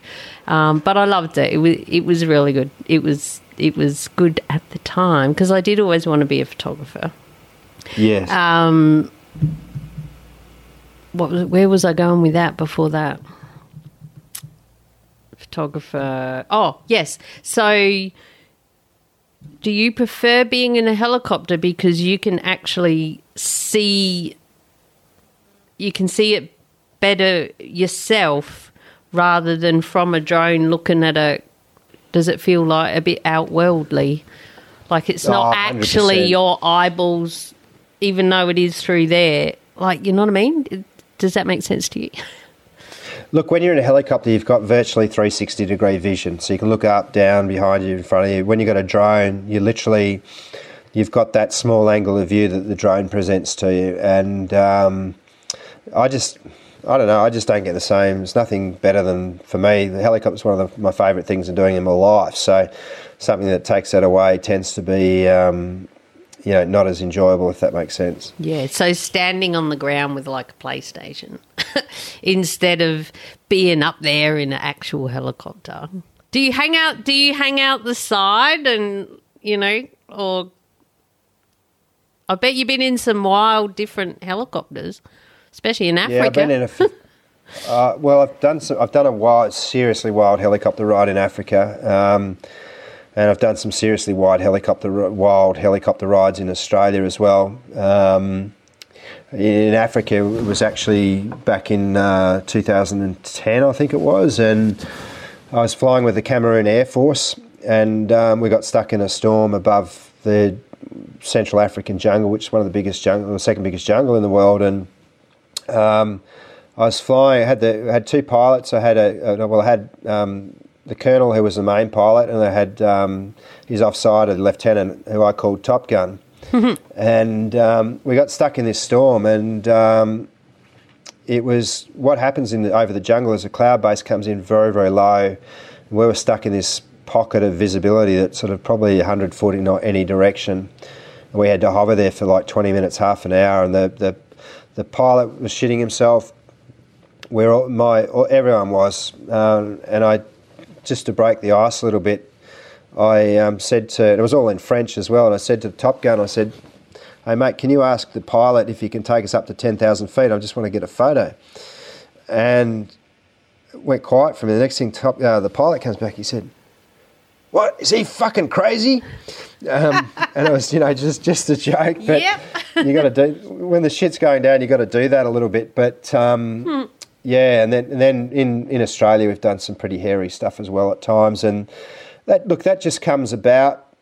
If you want to get the shots, at times you have to step out your comfort zone, and you know that things could go wrong, but you still make that decision because you want to go after something. And but I love working with helicopters. Just love it. I had a mate who was training to, I was going to say drive a helicopter, fly a helicopter. Yeah, I was working with him on crew actually. G'day, plugger. And I must touch base and see how he's going. He's on Snapchat. We're friends on Snapchat. So. Oh, fantastic. Yeah, I know he was putting in a lot of hard yards. So, young fella, good on him. He had a dream. He had a vision. Hopefully he's made it come true, which is always important. The best pilots I've found are the mustering pilots, because they operate in the death zone a lot of the time, below 500 feet. And also the marine pilots that fly, from port out to landing on the ships and stuff. And they're brilliant pilots as well. So, if you're working with either of them, or, photographing in a helicopter that's piloted by a mustering pilot or one of them, you're generally pretty right. The ones that I've found that don't do so well are the city pilots that, rules-based rather than experience-based sort of thing. So, yeah. Yeah. Okay. Talk to me about your cameras. I bet you got some pretty sexy shit. I bet, do you get obsessed and keep upgrading, or you need the latest one? Like, I don't buy shoes, I buy software. Look, I'm not a techo at all. So what that means, Mumsy, is I upgrade because I look at the result that I want to achieve, and if something's going to give me that result, then that's what I do. Now that said, I probably only use 5% of the capability of a camera. So, and I think that's probably the case with most people. So it's I've upgraded recently to mirrorless, so I'm still learning how to use, just getting used to the buttons and all that, and it's driving me mad. And then I wish I had had the camera the other day. We'd just driven past this place up here in the Kimberley on the Gibb River Road the other day, and we were coming back and we're debating amongst ourselves as to whether there might be crocodiles in this particular pool. It was just a fairly innocuous pool. We decided that likely there wouldn't be saltwater crocodiles, but there'd probably be freshwater crocodiles there. And anyway, I decided to go fishing. Then. That's all right then, right? They're not so bad, but Fuck that. I went fishing the other day, and I was coming back later in the evening, sort of, been fishing on the Pentecost River, and I'm doing about 80 k's an hour, and I'm doing things that I shouldn't be doing in the car, and I nearly hit a bull, and then cleaned up an owl, and don't know how many cane toads and whatever else. Next thing I look up, I'm crossing the King River at 80 k's an hour, and I go, holy shit! And there were 2 saltwater crocodiles crossing the road, and I'm not kidding. I did everything that I could, but run over these 2 saltwater crocodiles. Shit. So I missed them by literally no more than 1.5 meters. So that was quite interesting. But yeah, so I still shoot film for my landscape work. Film. I've got a large format. Film. Yeah. True. Yeah. You're right. Nothing gives a colour, renders the colour of like film does. So I love doing it old school for my landscapes, and then for everything else I'm using digital mirrorless now. So yeah. And do you do all your editing and that yourself? Very little. I really prefer to. It's not a preference. It's a requirement for me most of the time. To get the image the best that I possibly can when I shoot it. So, there might be 2 or 3% edit improvement, but that's about it. I'm one of these people that don't like the trend towards Photoshop and people doing 80% of their work on the computer rather than the camera when they take the photo. And it's a bit like what I say when I help people with podcasting and stuff is try to set up right from the start, and it's going to save you a shitload of time later trying to remove background noises or whatever, but it's worth putting in the effort. Like I said to you, if you can be in a smaller room, not an open plan tiled area, and if you got any earplugs in, and then when you said I can record my audio separate as well if you want, I was like, oh, I was so happy because that's so good for my listeners. That's what is preferred, and it's officially apparently called a double ender. So I was like, yeah, they're joking, but no, that's what it is. So I'm recording, we're on Zoom, so we're looking at each other on video, but I just use the audio and get a couple of screenshots, and but I'm recording into my Zoom H4n Pro, and you're recording your end as well, and then Hugh will send me his audio track and I'll get mine and I'll put them together in Adobe Audition, and then that's how I'll edit it, and we lined up with our clap hopefully, which does... We got the clap? Yeah, and then not going there. And that, so it's the same with photography. Get it. That makes sense to do that because I think I did most of my wedding in the editing after. It's just get it right when you do it. It's not hard to get it right when you do it. Life's 99% preparation, 1% doing most of the time. You get the preparation right, and the doing usually comes off as well. So, yeah. Now, I did see one of your books on your website that was about trains in the Pilbara, but it wasn't available publicly. That would have been cool. Did you go on? I've had a coal train driver, Joe Sainsbury, on the podcast. Did you go for some trips on trains and shit? Yeah, we did more than that.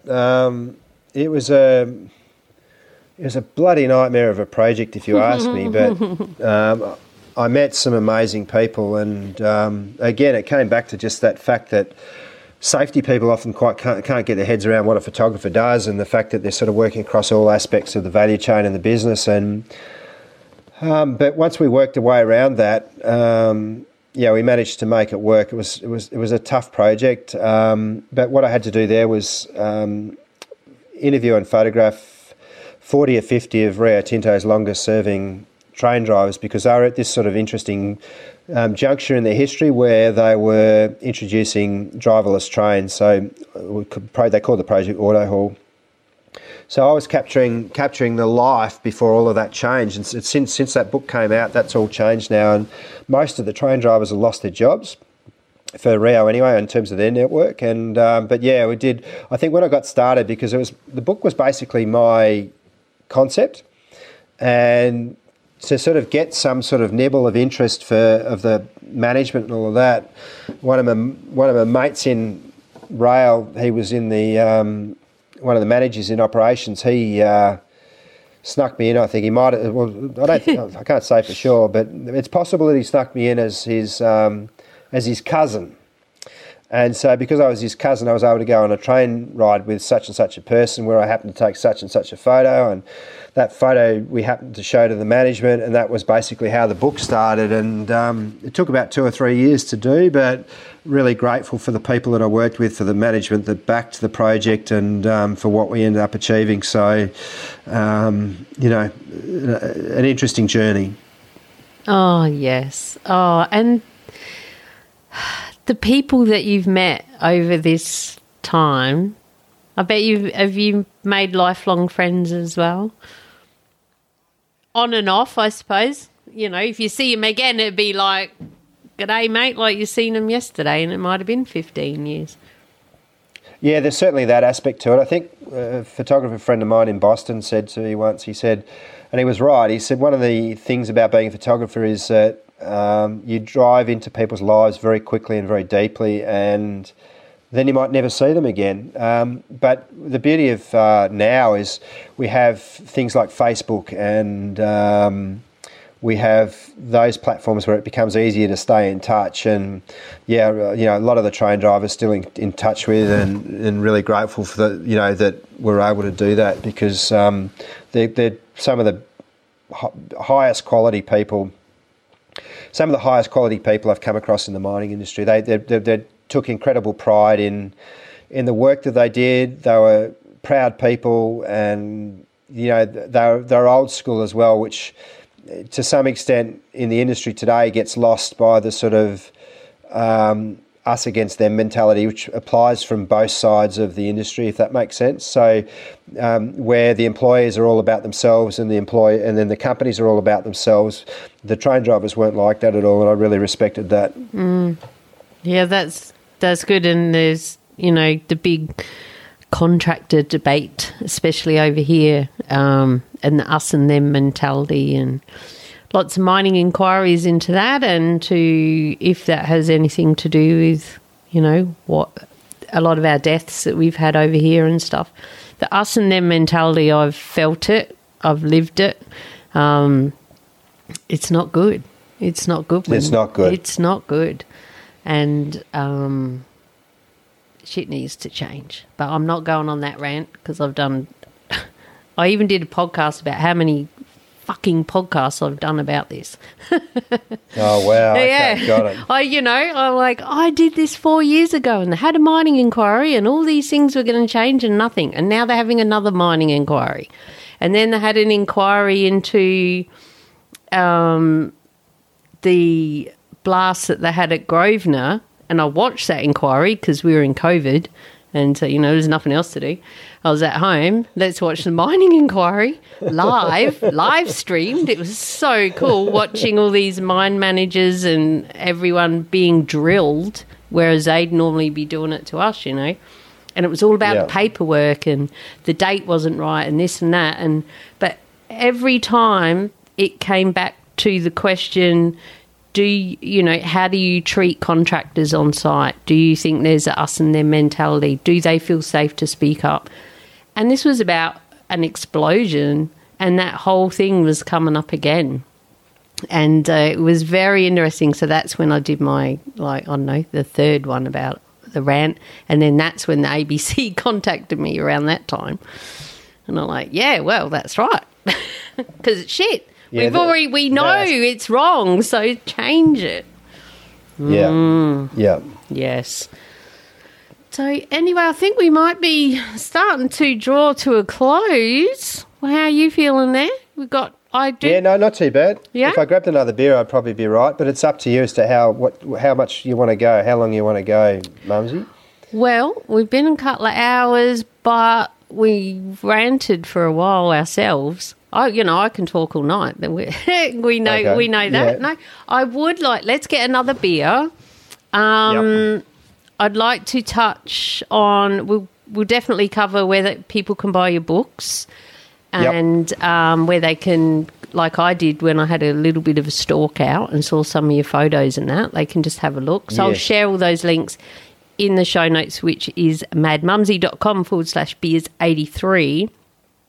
But I would like to know, I've got written here, wildest things you've seen overseas and stuff like that. So while you're getting a beer, Have a will they? All right, I'll have a Have think. a think. I'll- Hit us with some stories. I'll get another one as well.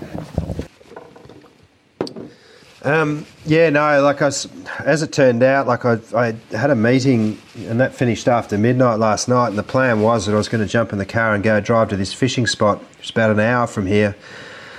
And I thought, shit, I was absolutely buggered, and I thought that, I don't know, I just thought, when you're tired, things can go wrong, and where I was wanting to go fishing, there's some big crocodiles. And I need to get the fishing spot right, my camping spot right, and then there's some pretty serious washouts, and it's a pretty serious track at times to get into. So I ended up just staying back here. So that's probably what I'm going to do tomorrow. I'll probably head up there and go fishing there tomorrow night. So yeah.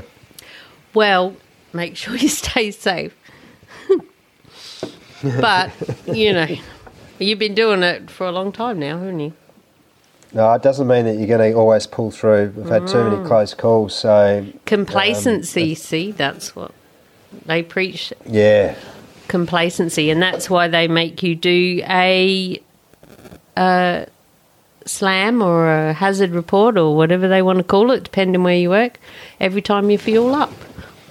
Yeah, Do it every day, but don't be complacent. And like my sister always... what does she... if they put a sign up about something, and she's like, sign, everywhere a sign. Because, you see a sign, and once you've seen it often enough, it's not even a sign anymore, is it? Until they change it. Oh, kutch. Yeah, because things are always ka-ching. Cheers. You can't assume always because always things have always been okay before, that they're always going to be okay going forward. And no, that's right. Yeah. It's like driving your car, isn't it? Shit can go down at any time driving your car. It's the same as driving a truck or a grader or a drill or a camera. Usually when things go to shit as well, they can turn pretty quickly, and that's might be my experience. And you can be going gangbusters, and then in the space of half an hour, your life's on the line, and it can be just a real shitstorm. So that's one lesson I've learned along the way, but particularly with some of the things that I do. Yeah, good point. So have you done, in your roles, have you ever done, it doesn't sound like you would have, a roster? Like 2 and 1 or anything like that? I did it for a brief period, actually, in the middle there, because when COVID hit, I couldn't travel for my work, and photography was just cut right out. And so I did some shutdown work and rope access work. And I just hated it, if I'm honest. I really hated it, because even in my work, I don't really like photographing large-scale mining operations, just because the safety stuff does my head in now. But I just found it tough. But I like the challenge of rope access, but I've always been scared of heights, so it was a bit of a sort of a juxtaposition doing that as well. So, but glad for the experience. I'm scared of heights too. I don't like it. When I was operating a loader, and they were a little smaller one, and then they put me up onto a bigger one. Oh, no. Just sitting there and with the loader bucket right up in the air. Yeah. It might as well have been me up there. The feeling that I had just freaked me out. I'm like, I'm not doing that. No. Fuck that, I don't want to drive the loader. I'll drive the little one and just do clean-ups and lighting plant buns and stuff. Yeah. I do have a couple of little short questions, and then I would like to hear any crazy stories that you have. But this could be one of them. Steel cap boots. I'm sure that even in Africa, do you have to wear steel cap boots? Yeah, you have to wear steel caps in Africa, and contrary to what most people realise, Africa, a lot of the large-scale mines in Africa basically work to Australian standards. So, pretty much the same rules apply in Africa as they do in Australia. Yep. But not for those poorer miners. No. Right, yeah. Who don't have it's a all- voice and don't count, kind of. Yeah. Is that how it is? Yeah. Yeah, sad. Pretty much. Yes. Yeah. So with your steel cap boots, have you had any events around yours? Like, have you had any critters in them? Have you got stuck at airports with them? Have you got left them at home and you couldn't go, and you got any boot stories? I can be I'm pretty boring on that front. Never That's had a okay. story, touch wood, with steel cap boots. But I will. You haven't had a will tell you about scorpion in there or anything? No, I always keep it above ground and always sort of put my stuff where nasties can't climb in when I'm out bush. Yeah. But a friend of mine, a photographer friend of mine, is elderly. I remember we're going through Newman Airport. We'd done a shoot together, and he's a very well-known photographer. And he kept triggering off the X-ray screen when he went through. And it turned out he had, whatever in his legs. He had metal in his legs from previous metal plates or right. whatever. But he thought, bugger it, he'd just keep going through and not telling him what was inside. So that was quite funny. We got a good laugh out of that. And then eventually he had to tell them, or did they just give up and say, I'm not really sure. Yeah, He got through, but let I'm the not sure whether bomber he told on. him. Yeah, no, we've had a few stories on the podcast of steel cap boots, scorpions in there, and I know I worked with a guy who had a green tree frog in his right through until first crib. He was driving the digger and he was, under the pump production-wise, and knew that there was something weird going on in his shoe, and when he took it out at crib time, there was a crispy green tree frog in there. It was still alive. Wow. And I love green tree frogs, and I rescued it and gave it a bit of a swizzle up and washed it and found a blade of grass for it somewhere for it to get on. But he didn't. Actually, Go. I have got one. But I knew you would. it wasn't in the context of mining. I wore this bloody pair of steel caps. It was the first survival course I ever did back in 2006. And I wore these steel caps on this survival course. It was about a 150k walk we had to do with no food and water through the Pilbara in October. Why? And just because you can. And about You're 5 crazy. days in, I got the world's biggest blisters wearing these bloody steel caps. And I'm not kidding, the pain was just unbelievable. Like every step there was a bolt of pain going up both legs, up the back of both legs into the back of the head. But I ended up I had 80 Ks to go at that stage, and I ended up making it, but never again to wear steel caps when you're out bush on a hike. Oh, no. Doesn't happen. Yeah. No, that would suck. And have you had to do night shift? These are just a couple of my standard questions I ask on and off if we have time. Any sleeping tips for those on night shift? A lot of the photos I do are actually taken at night because night often gives you better lighting conditions than day. So I usually work, let's say a shoot's on any given mine is for say 3 days. I'll do 2 night shifts in that process plus day shift as well. Any sleeping tips, just get a quiet donger. Make sure you're sort of away from where all the bloody reversing buzzers are at 4 o'clock in the morning. Like we get a choice, mate. We don't get a fucking choice. You're in room 6-2. Shit, I'm in the crap end. Do you get a choice? Are you special? Do they look after you? Usually they look after us pretty well because usually we're working sort of at a reasonably senior level. So the people they put the request through and just say, make sure we'll say we want this and this and this, and they'll usually sort of look after that. So that's good. Certainly, that is good. That is good. And you say we. Do you have other people sometimes carry your cameras? Yeah, sometimes I'll take an assistant along with me. Oh, right. Usually on the bigger jobs like that Rio book we did, I'll take an assistant along with me, and we watch each other's back, and just when one starts to flag, the other one sort of picks them up, and vice versa. So, So are they a photographer as well, or a wannabe photographer?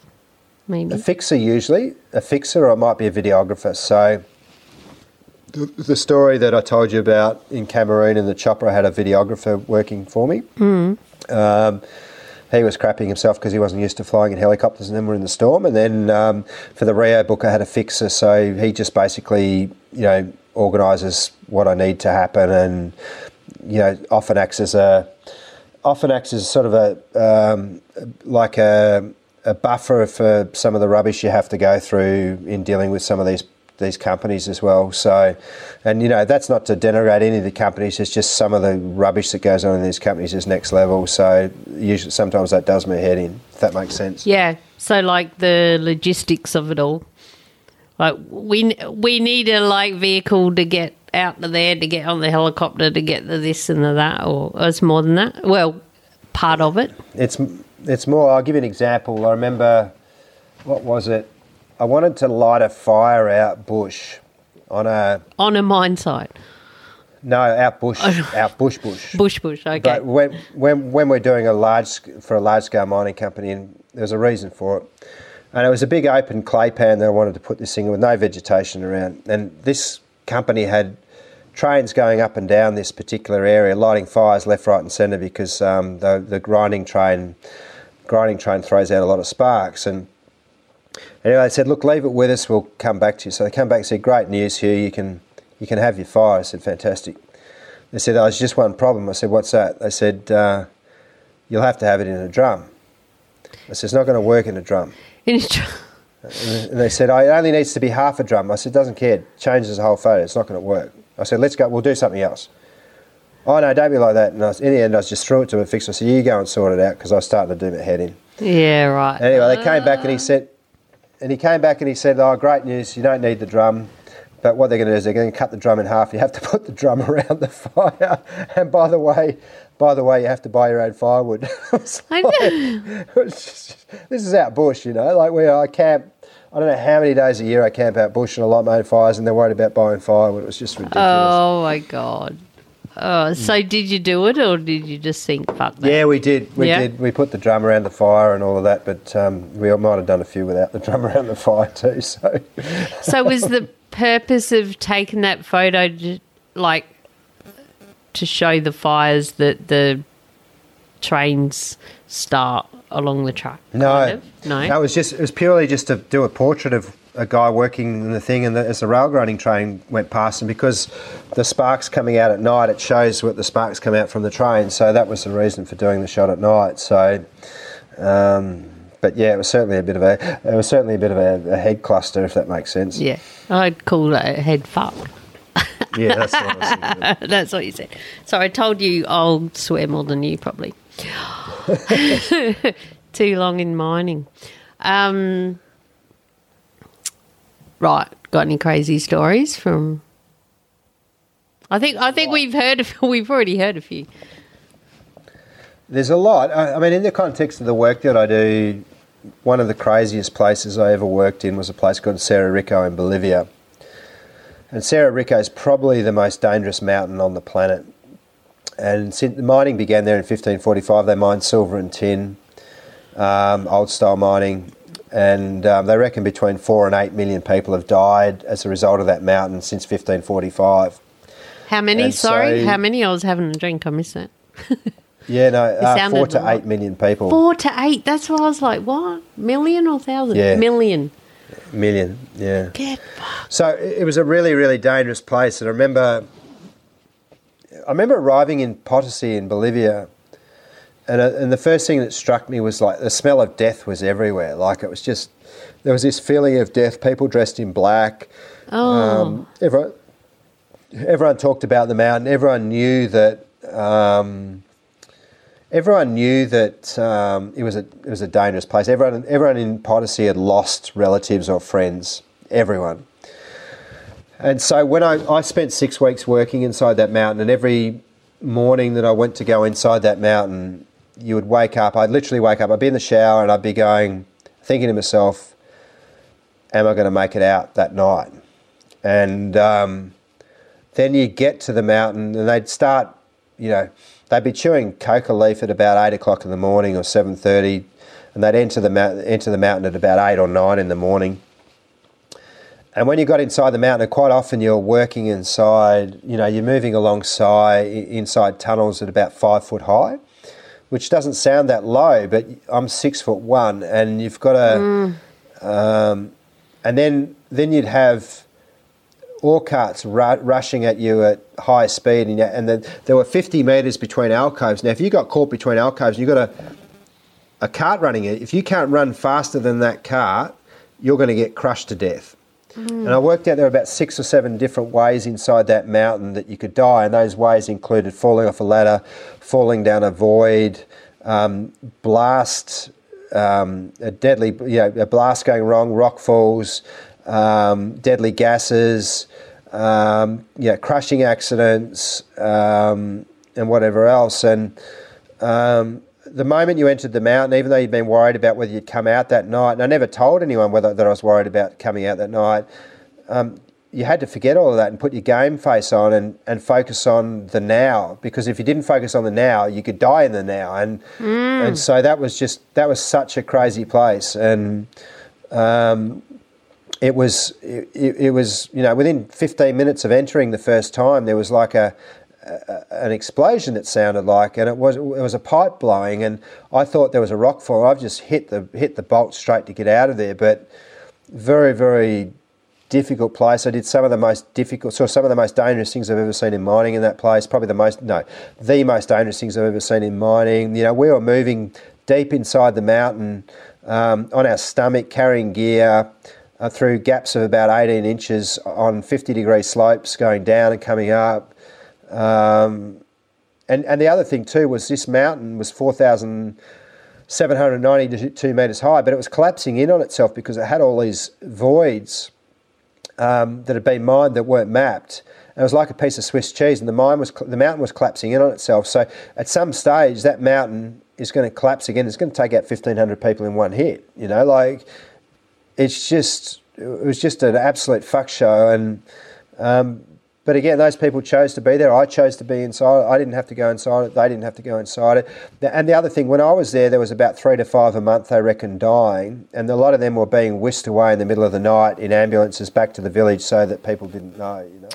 So you keep working. There's no mine shut down when someone dies, probably. Is there? No, not at all. Not at all. Don't tell anybody. They don't tell anyone. And even in Cameroon, I got photos of lung x-rays of deceased miners from silicosis, and they were operating at 20% lung capacity at altitudes of 16,000 feet, where the oxygen levels are 50% of what they are at sea level. Just think about that. But Cameroon, I was working in, I was photographing divers that were diving for sand. And these divers were bringing up buckets of sand, and each diver would pull up an average of about 1.7 tonnes of sand from diving, no diving gear, in a 3.5-hour shift. And they had to deal with hazards of, ingress of sand into the nostrils, things like hitting their head on the bottom of the canoe when they surfaced at night and getting knocked out and washed away with the tide, or venomous snakes coming down on weed mats, or getting the bends even doing what they were doing. It was like just crazy stuff. And these are the people that I spend most of my time working with these days. Bloody hell, yeah. Have a drink, mate. You're freaking me out just hearing it all. Fuck. But, there was a guy up in the Russian subarctic, Victor. And I spent 3 trips trying to find these people, and everyone told me these people didn't exist, and I bloody knew they did. I just had a sense for it. And he camps out in where he is on his own. He's over 60, and he camps out there not prospecting for gold, processing gold ore, alluvial stuff, in minus 60 degree, sub minus 60 degree in the middle of winter. That's 60 degrees Celsius, just crazy stuff. Wow. In that crazy mountain, I wrote down here, I was trying to remember what they're called. I know Garamperos. No, that's not what I meant. The I know the answer's going to be no, but I'm still going to ask it. Did you have a personal lock outside the mine that you had to remove when you came out of the hole? No. No. I knew that was going to be a no.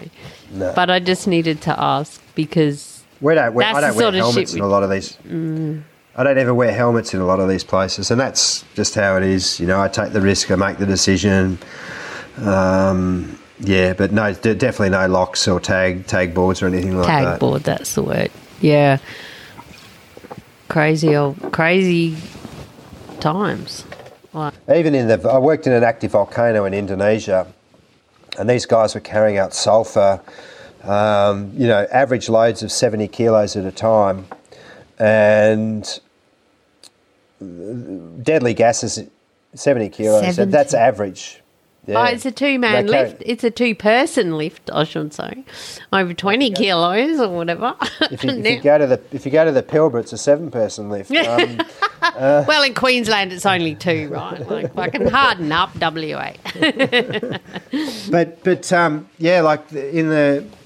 one of the hardest things about these places is, like, from a personal perspective, is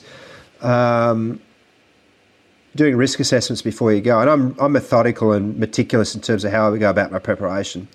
But assessing risk from afar before you leave Australia to go to another country is really, really difficult. And quite often the perceived risk exceeds the actual risk. But it comes back to what we were saying before. You've got to never be complacent, and because it's when you drop your guard and assume that the actual risk is less than the perceived risk, that's when something will go wrong. Yeah. And, in Indonesia, I worked in an active volcano where sulphur levels were 200 times greater than the safe allowable. No, the sulphur levels were 200 times greater than the safe allowable limit in Australia and the UK.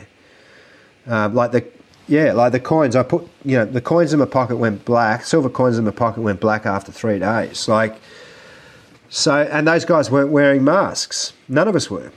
And but then I had 4 of them tested down at the hospital, and the radiographer told me afterwards, he said, these guys have hyper-developed lung capacity. So, it's... That's a good thing, isn't it? It is, yeah. Yeah. But that came from the altitude they were working at and the fact they were carrying these extreme loads in and out of the volcano. So therefore doesn't mean their lungs are all right, though, does it? They still could be stuffed. I don't know. You'd have to chat to a doctor about that. Yeah. But they were, they had excess lung capacity, and it actually wasn't showing any signs of fibrosis either. So I would say that they were... Then. Yeah. Yeah, absolutely. Kind of what they grew up with, their lungs got used to it. So have you ever gone anywhere and you're like about to enter the area or whatever and said, nah, fuck that, I'm not doing it because the risk is just too high for that photo or whatever? Yeah, I have. I've done that in a large-scale mine as well. Yeah, I have. I feel that I've got a pretty well-developed sense of when something's not right. That doesn't mean everything's right. I was nearly killed in a large-scale mine in Ghana about probably 12 years ago, and it was an old-timer that saved me, actually, as well as himself. But, yeah... No, you can't say that and then just carry on. What happened? Sorry. Relive your near-death. I was photographing an underground mine, and we worded up the bogger operator and the trucks where I was standing, and told them not to come into that space. So I set up the tripod and focused on, the bogger and the truck loading or what it was. And next thing, I found myself being slammed into the sidewall of this underground mine. And then Vince ended up there as well. And what happened was the bogger operator had forgotten, and his bogger bucket pulled up right where my head had been, so it could have been a problem. So That's why you got to have your head on a swivel and be sort of switched on all the time. I was nearly killed in a artisanal mine in Pakistan as well when these people didn't warn of a blast properly. Well, we didn't even know the blast was going on. This bit of fly rock went past my head, about a metre in front of my head at 200 k's an hour. Would have killed me for sure. I was the one leading. I was in front, and there's a couple others behind me, and they still talk about that to this day. So fucking hell, mate. And you keep doing it. So what are the times where you said no? What was the line that was going to be crossed where you chose not to do it? Good question. Let me think. I'm just running through my brain. In Pakistan, I pushed through it because I was working at high, nearly 5,000 metres, and I had to walk along a ledge of about.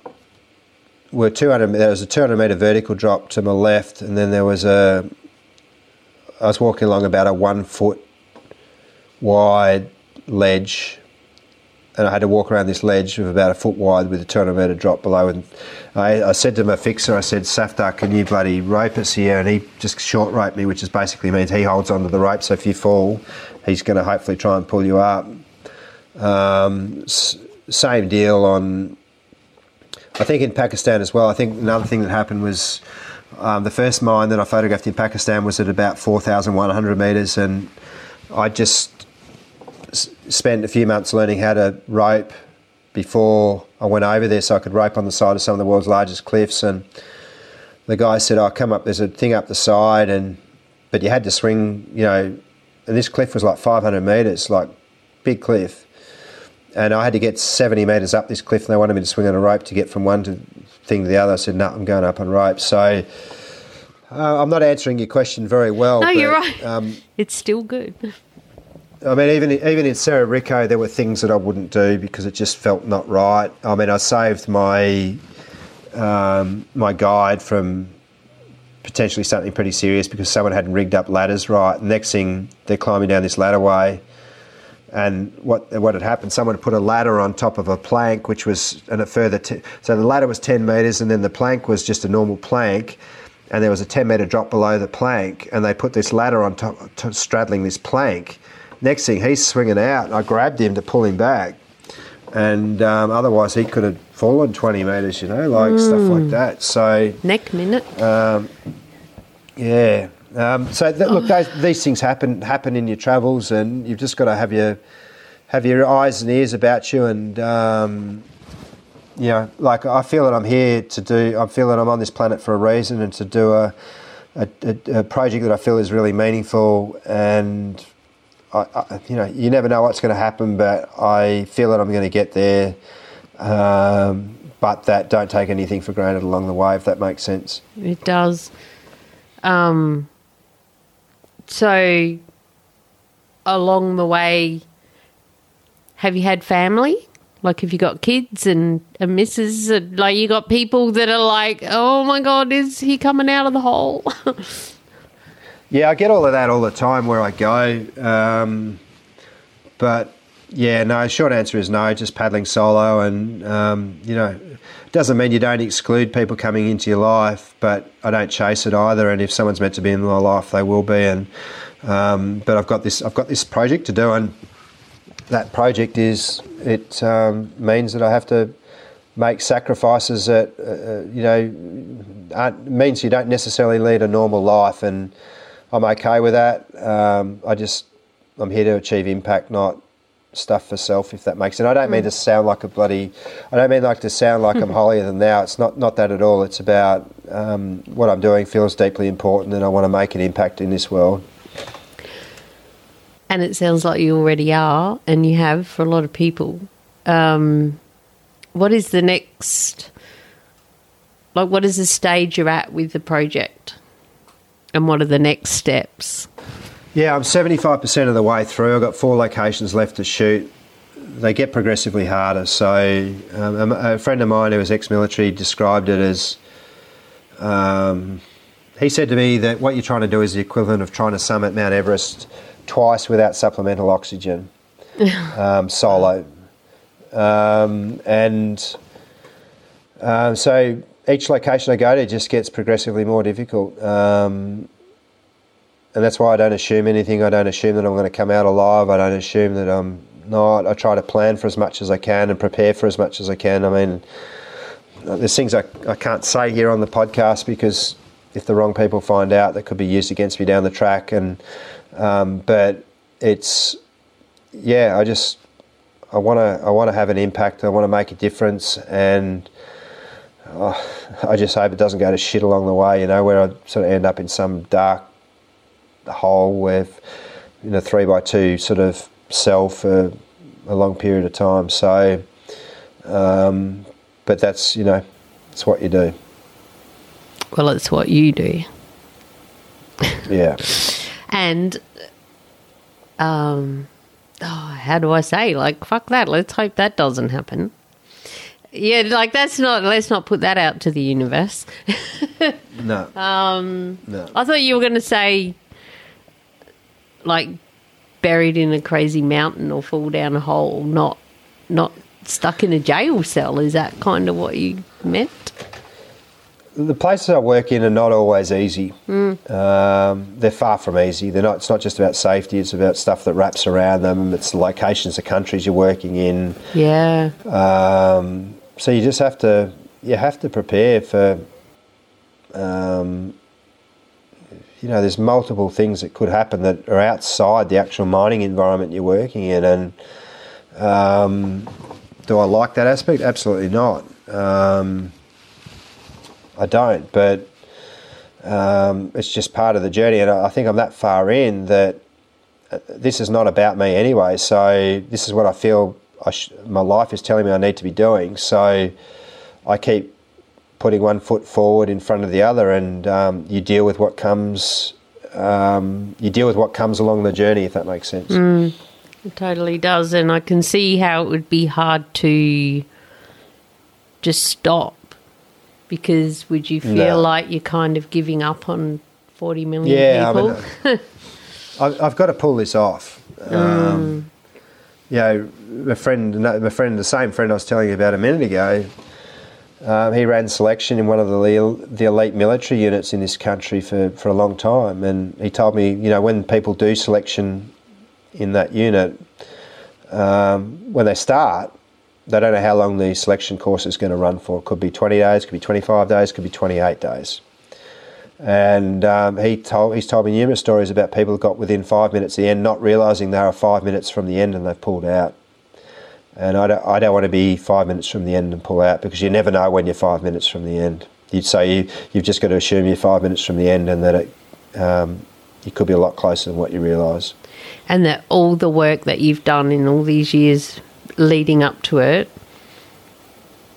is what is making that dent in the universe, and you're making that difference and change is happening. Ultimately you sort of learn in this caper, I've learned anyway, is that nothing's important. I know that sounds hard for people to get their head around, but I've photographed I've photographed the earliest known evidence of life on this planet, which is out of Marble Barb. It's 3.49 billion years old. So when you think about the beginning of life, when you think that life on Earth began, let's say, that time ago on this planet, and you put that in the context of a 1 hour documentary, human beings came along in the last half second of that 1 hour documentary. So we're nothing. So when you realise that we're ultimately nothing as human beings, all you can do is what feels important. And so this project feels important, it feels deeply important, so you keep going, and that's what I'm about. Oh my God, I love that. I love that analogy, and it's like we're a dot. So make good use of your dot, of your time. Make it count. Yeah, make it count. Make it count. Yeah. One of the questions that I ask usually at the end, but I feel compelled to ask now, is about what is your special place when life turns to shit? How do you, Hugh, personally handle tough times? What is it that you do to get through? keep going. So there's two limbs to that. So, I mean, I'm having one of those challenging times at the moment, if I'm honest, because I'm working on this fucking project and it's the hardest thing I've ever tackled in my life. No, I mean, the photography, the book, that'll take care of itself, but wanting to achieve impact is what I'm really about with it. And so crunching through I hate to say it, but the business side of this project is just phenomenally difficult because no one's done what I'm doing here before. No one's ever done this. The second element to it is the places that I go to when things get tough, or default to where I am now, the Kimberley region and the Pilbara region. Because they're my home. They feel like home. I feel comfortable in those regions, all of that sort of stuff. But even within there, what that looks like, it might look like I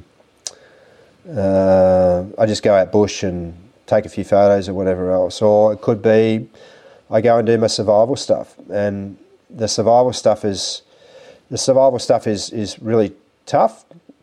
But I might get a helicopter and drop into a place and then walk down a river solo for 11 days or 10 days in the wet season up in the Kimberley or in December in the build-up. And I don't take any food, don't take any water, and that's my way of, the harshness of that almost sort of makes all the other stuff go away just because you've got to focus on staying alive and doing all of that sort of stuff. So, I love the physicality of these places and the harshness of them and these places aren't harsh, but they're unforgiving if you make mistakes, to quote a mate of mine. So I kind of enjoy that aspect of it as well. Wow. I like to meditate and look at a sunset and go outside and look at the stars. You like to be dropped from a helicopter on a remote creek bed and walk for 11 kilometres on your own with nothing. The life that you live is just so different to so many people, and I honour and respect everything that you're doing, and you are definitely making change.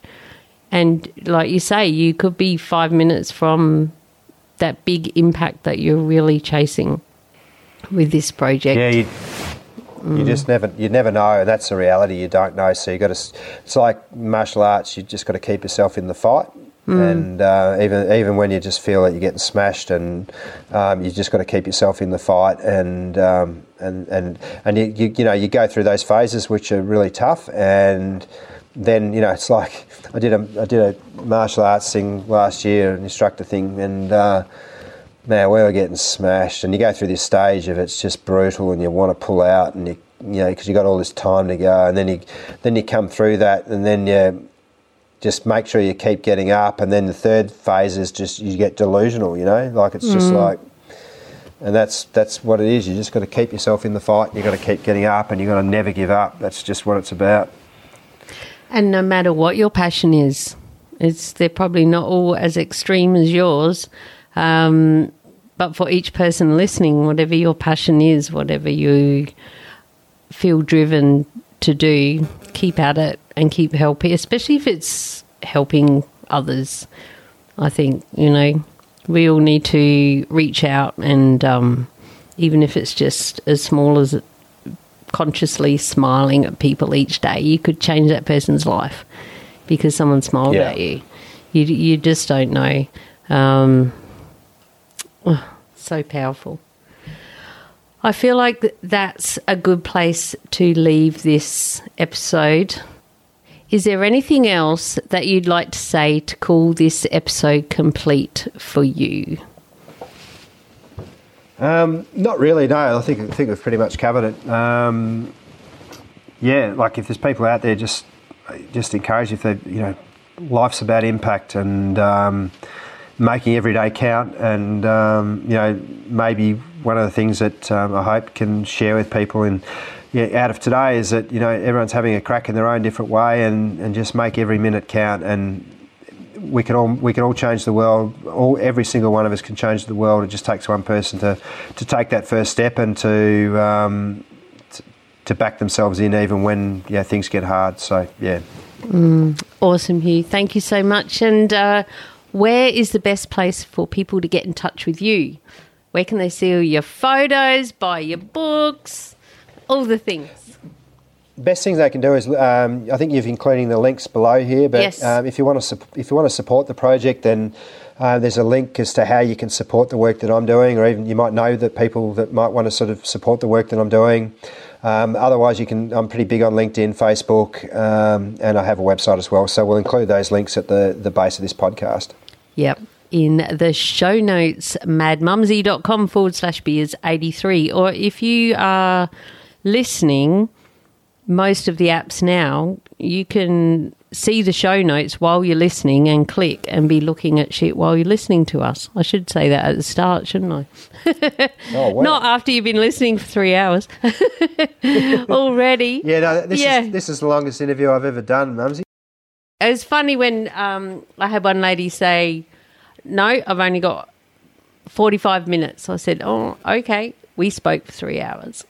And wow. we became really good friends. Yeah, it's kind of what I do to people. Yeah, awesome. This is my passion. Yeah, no, you've got a very good way about you, and it's really exciting and well deserved that you're doing so well. So my sincere and congratulations and kudos for what you're doing. So yeah. Oh, hang on! I just hit my microphone as I'm going to do the namaste. I'm just going to describe what happened. I thought she was going to clap her hands, and she clapped one either side of the microphone. So that's a beer. No. That's a carton. Almost. That's a bloody carton. We better drink it right now. It's time to say goodbye now. We could chat all day, and I have been known to, and this is one of those episodes where I think I did. All the links we discussed in this episode are at madmumsy.com/beers83. And of course, please share with your mates. Until next time, stay safe, be real, be special, and have fun, for we only live once. And after that episode, we certainly know that. Cheers, crew. Cheers, crew. Cheers. Yeah. Cheers, Hugh. Thanks for coming on the podcast.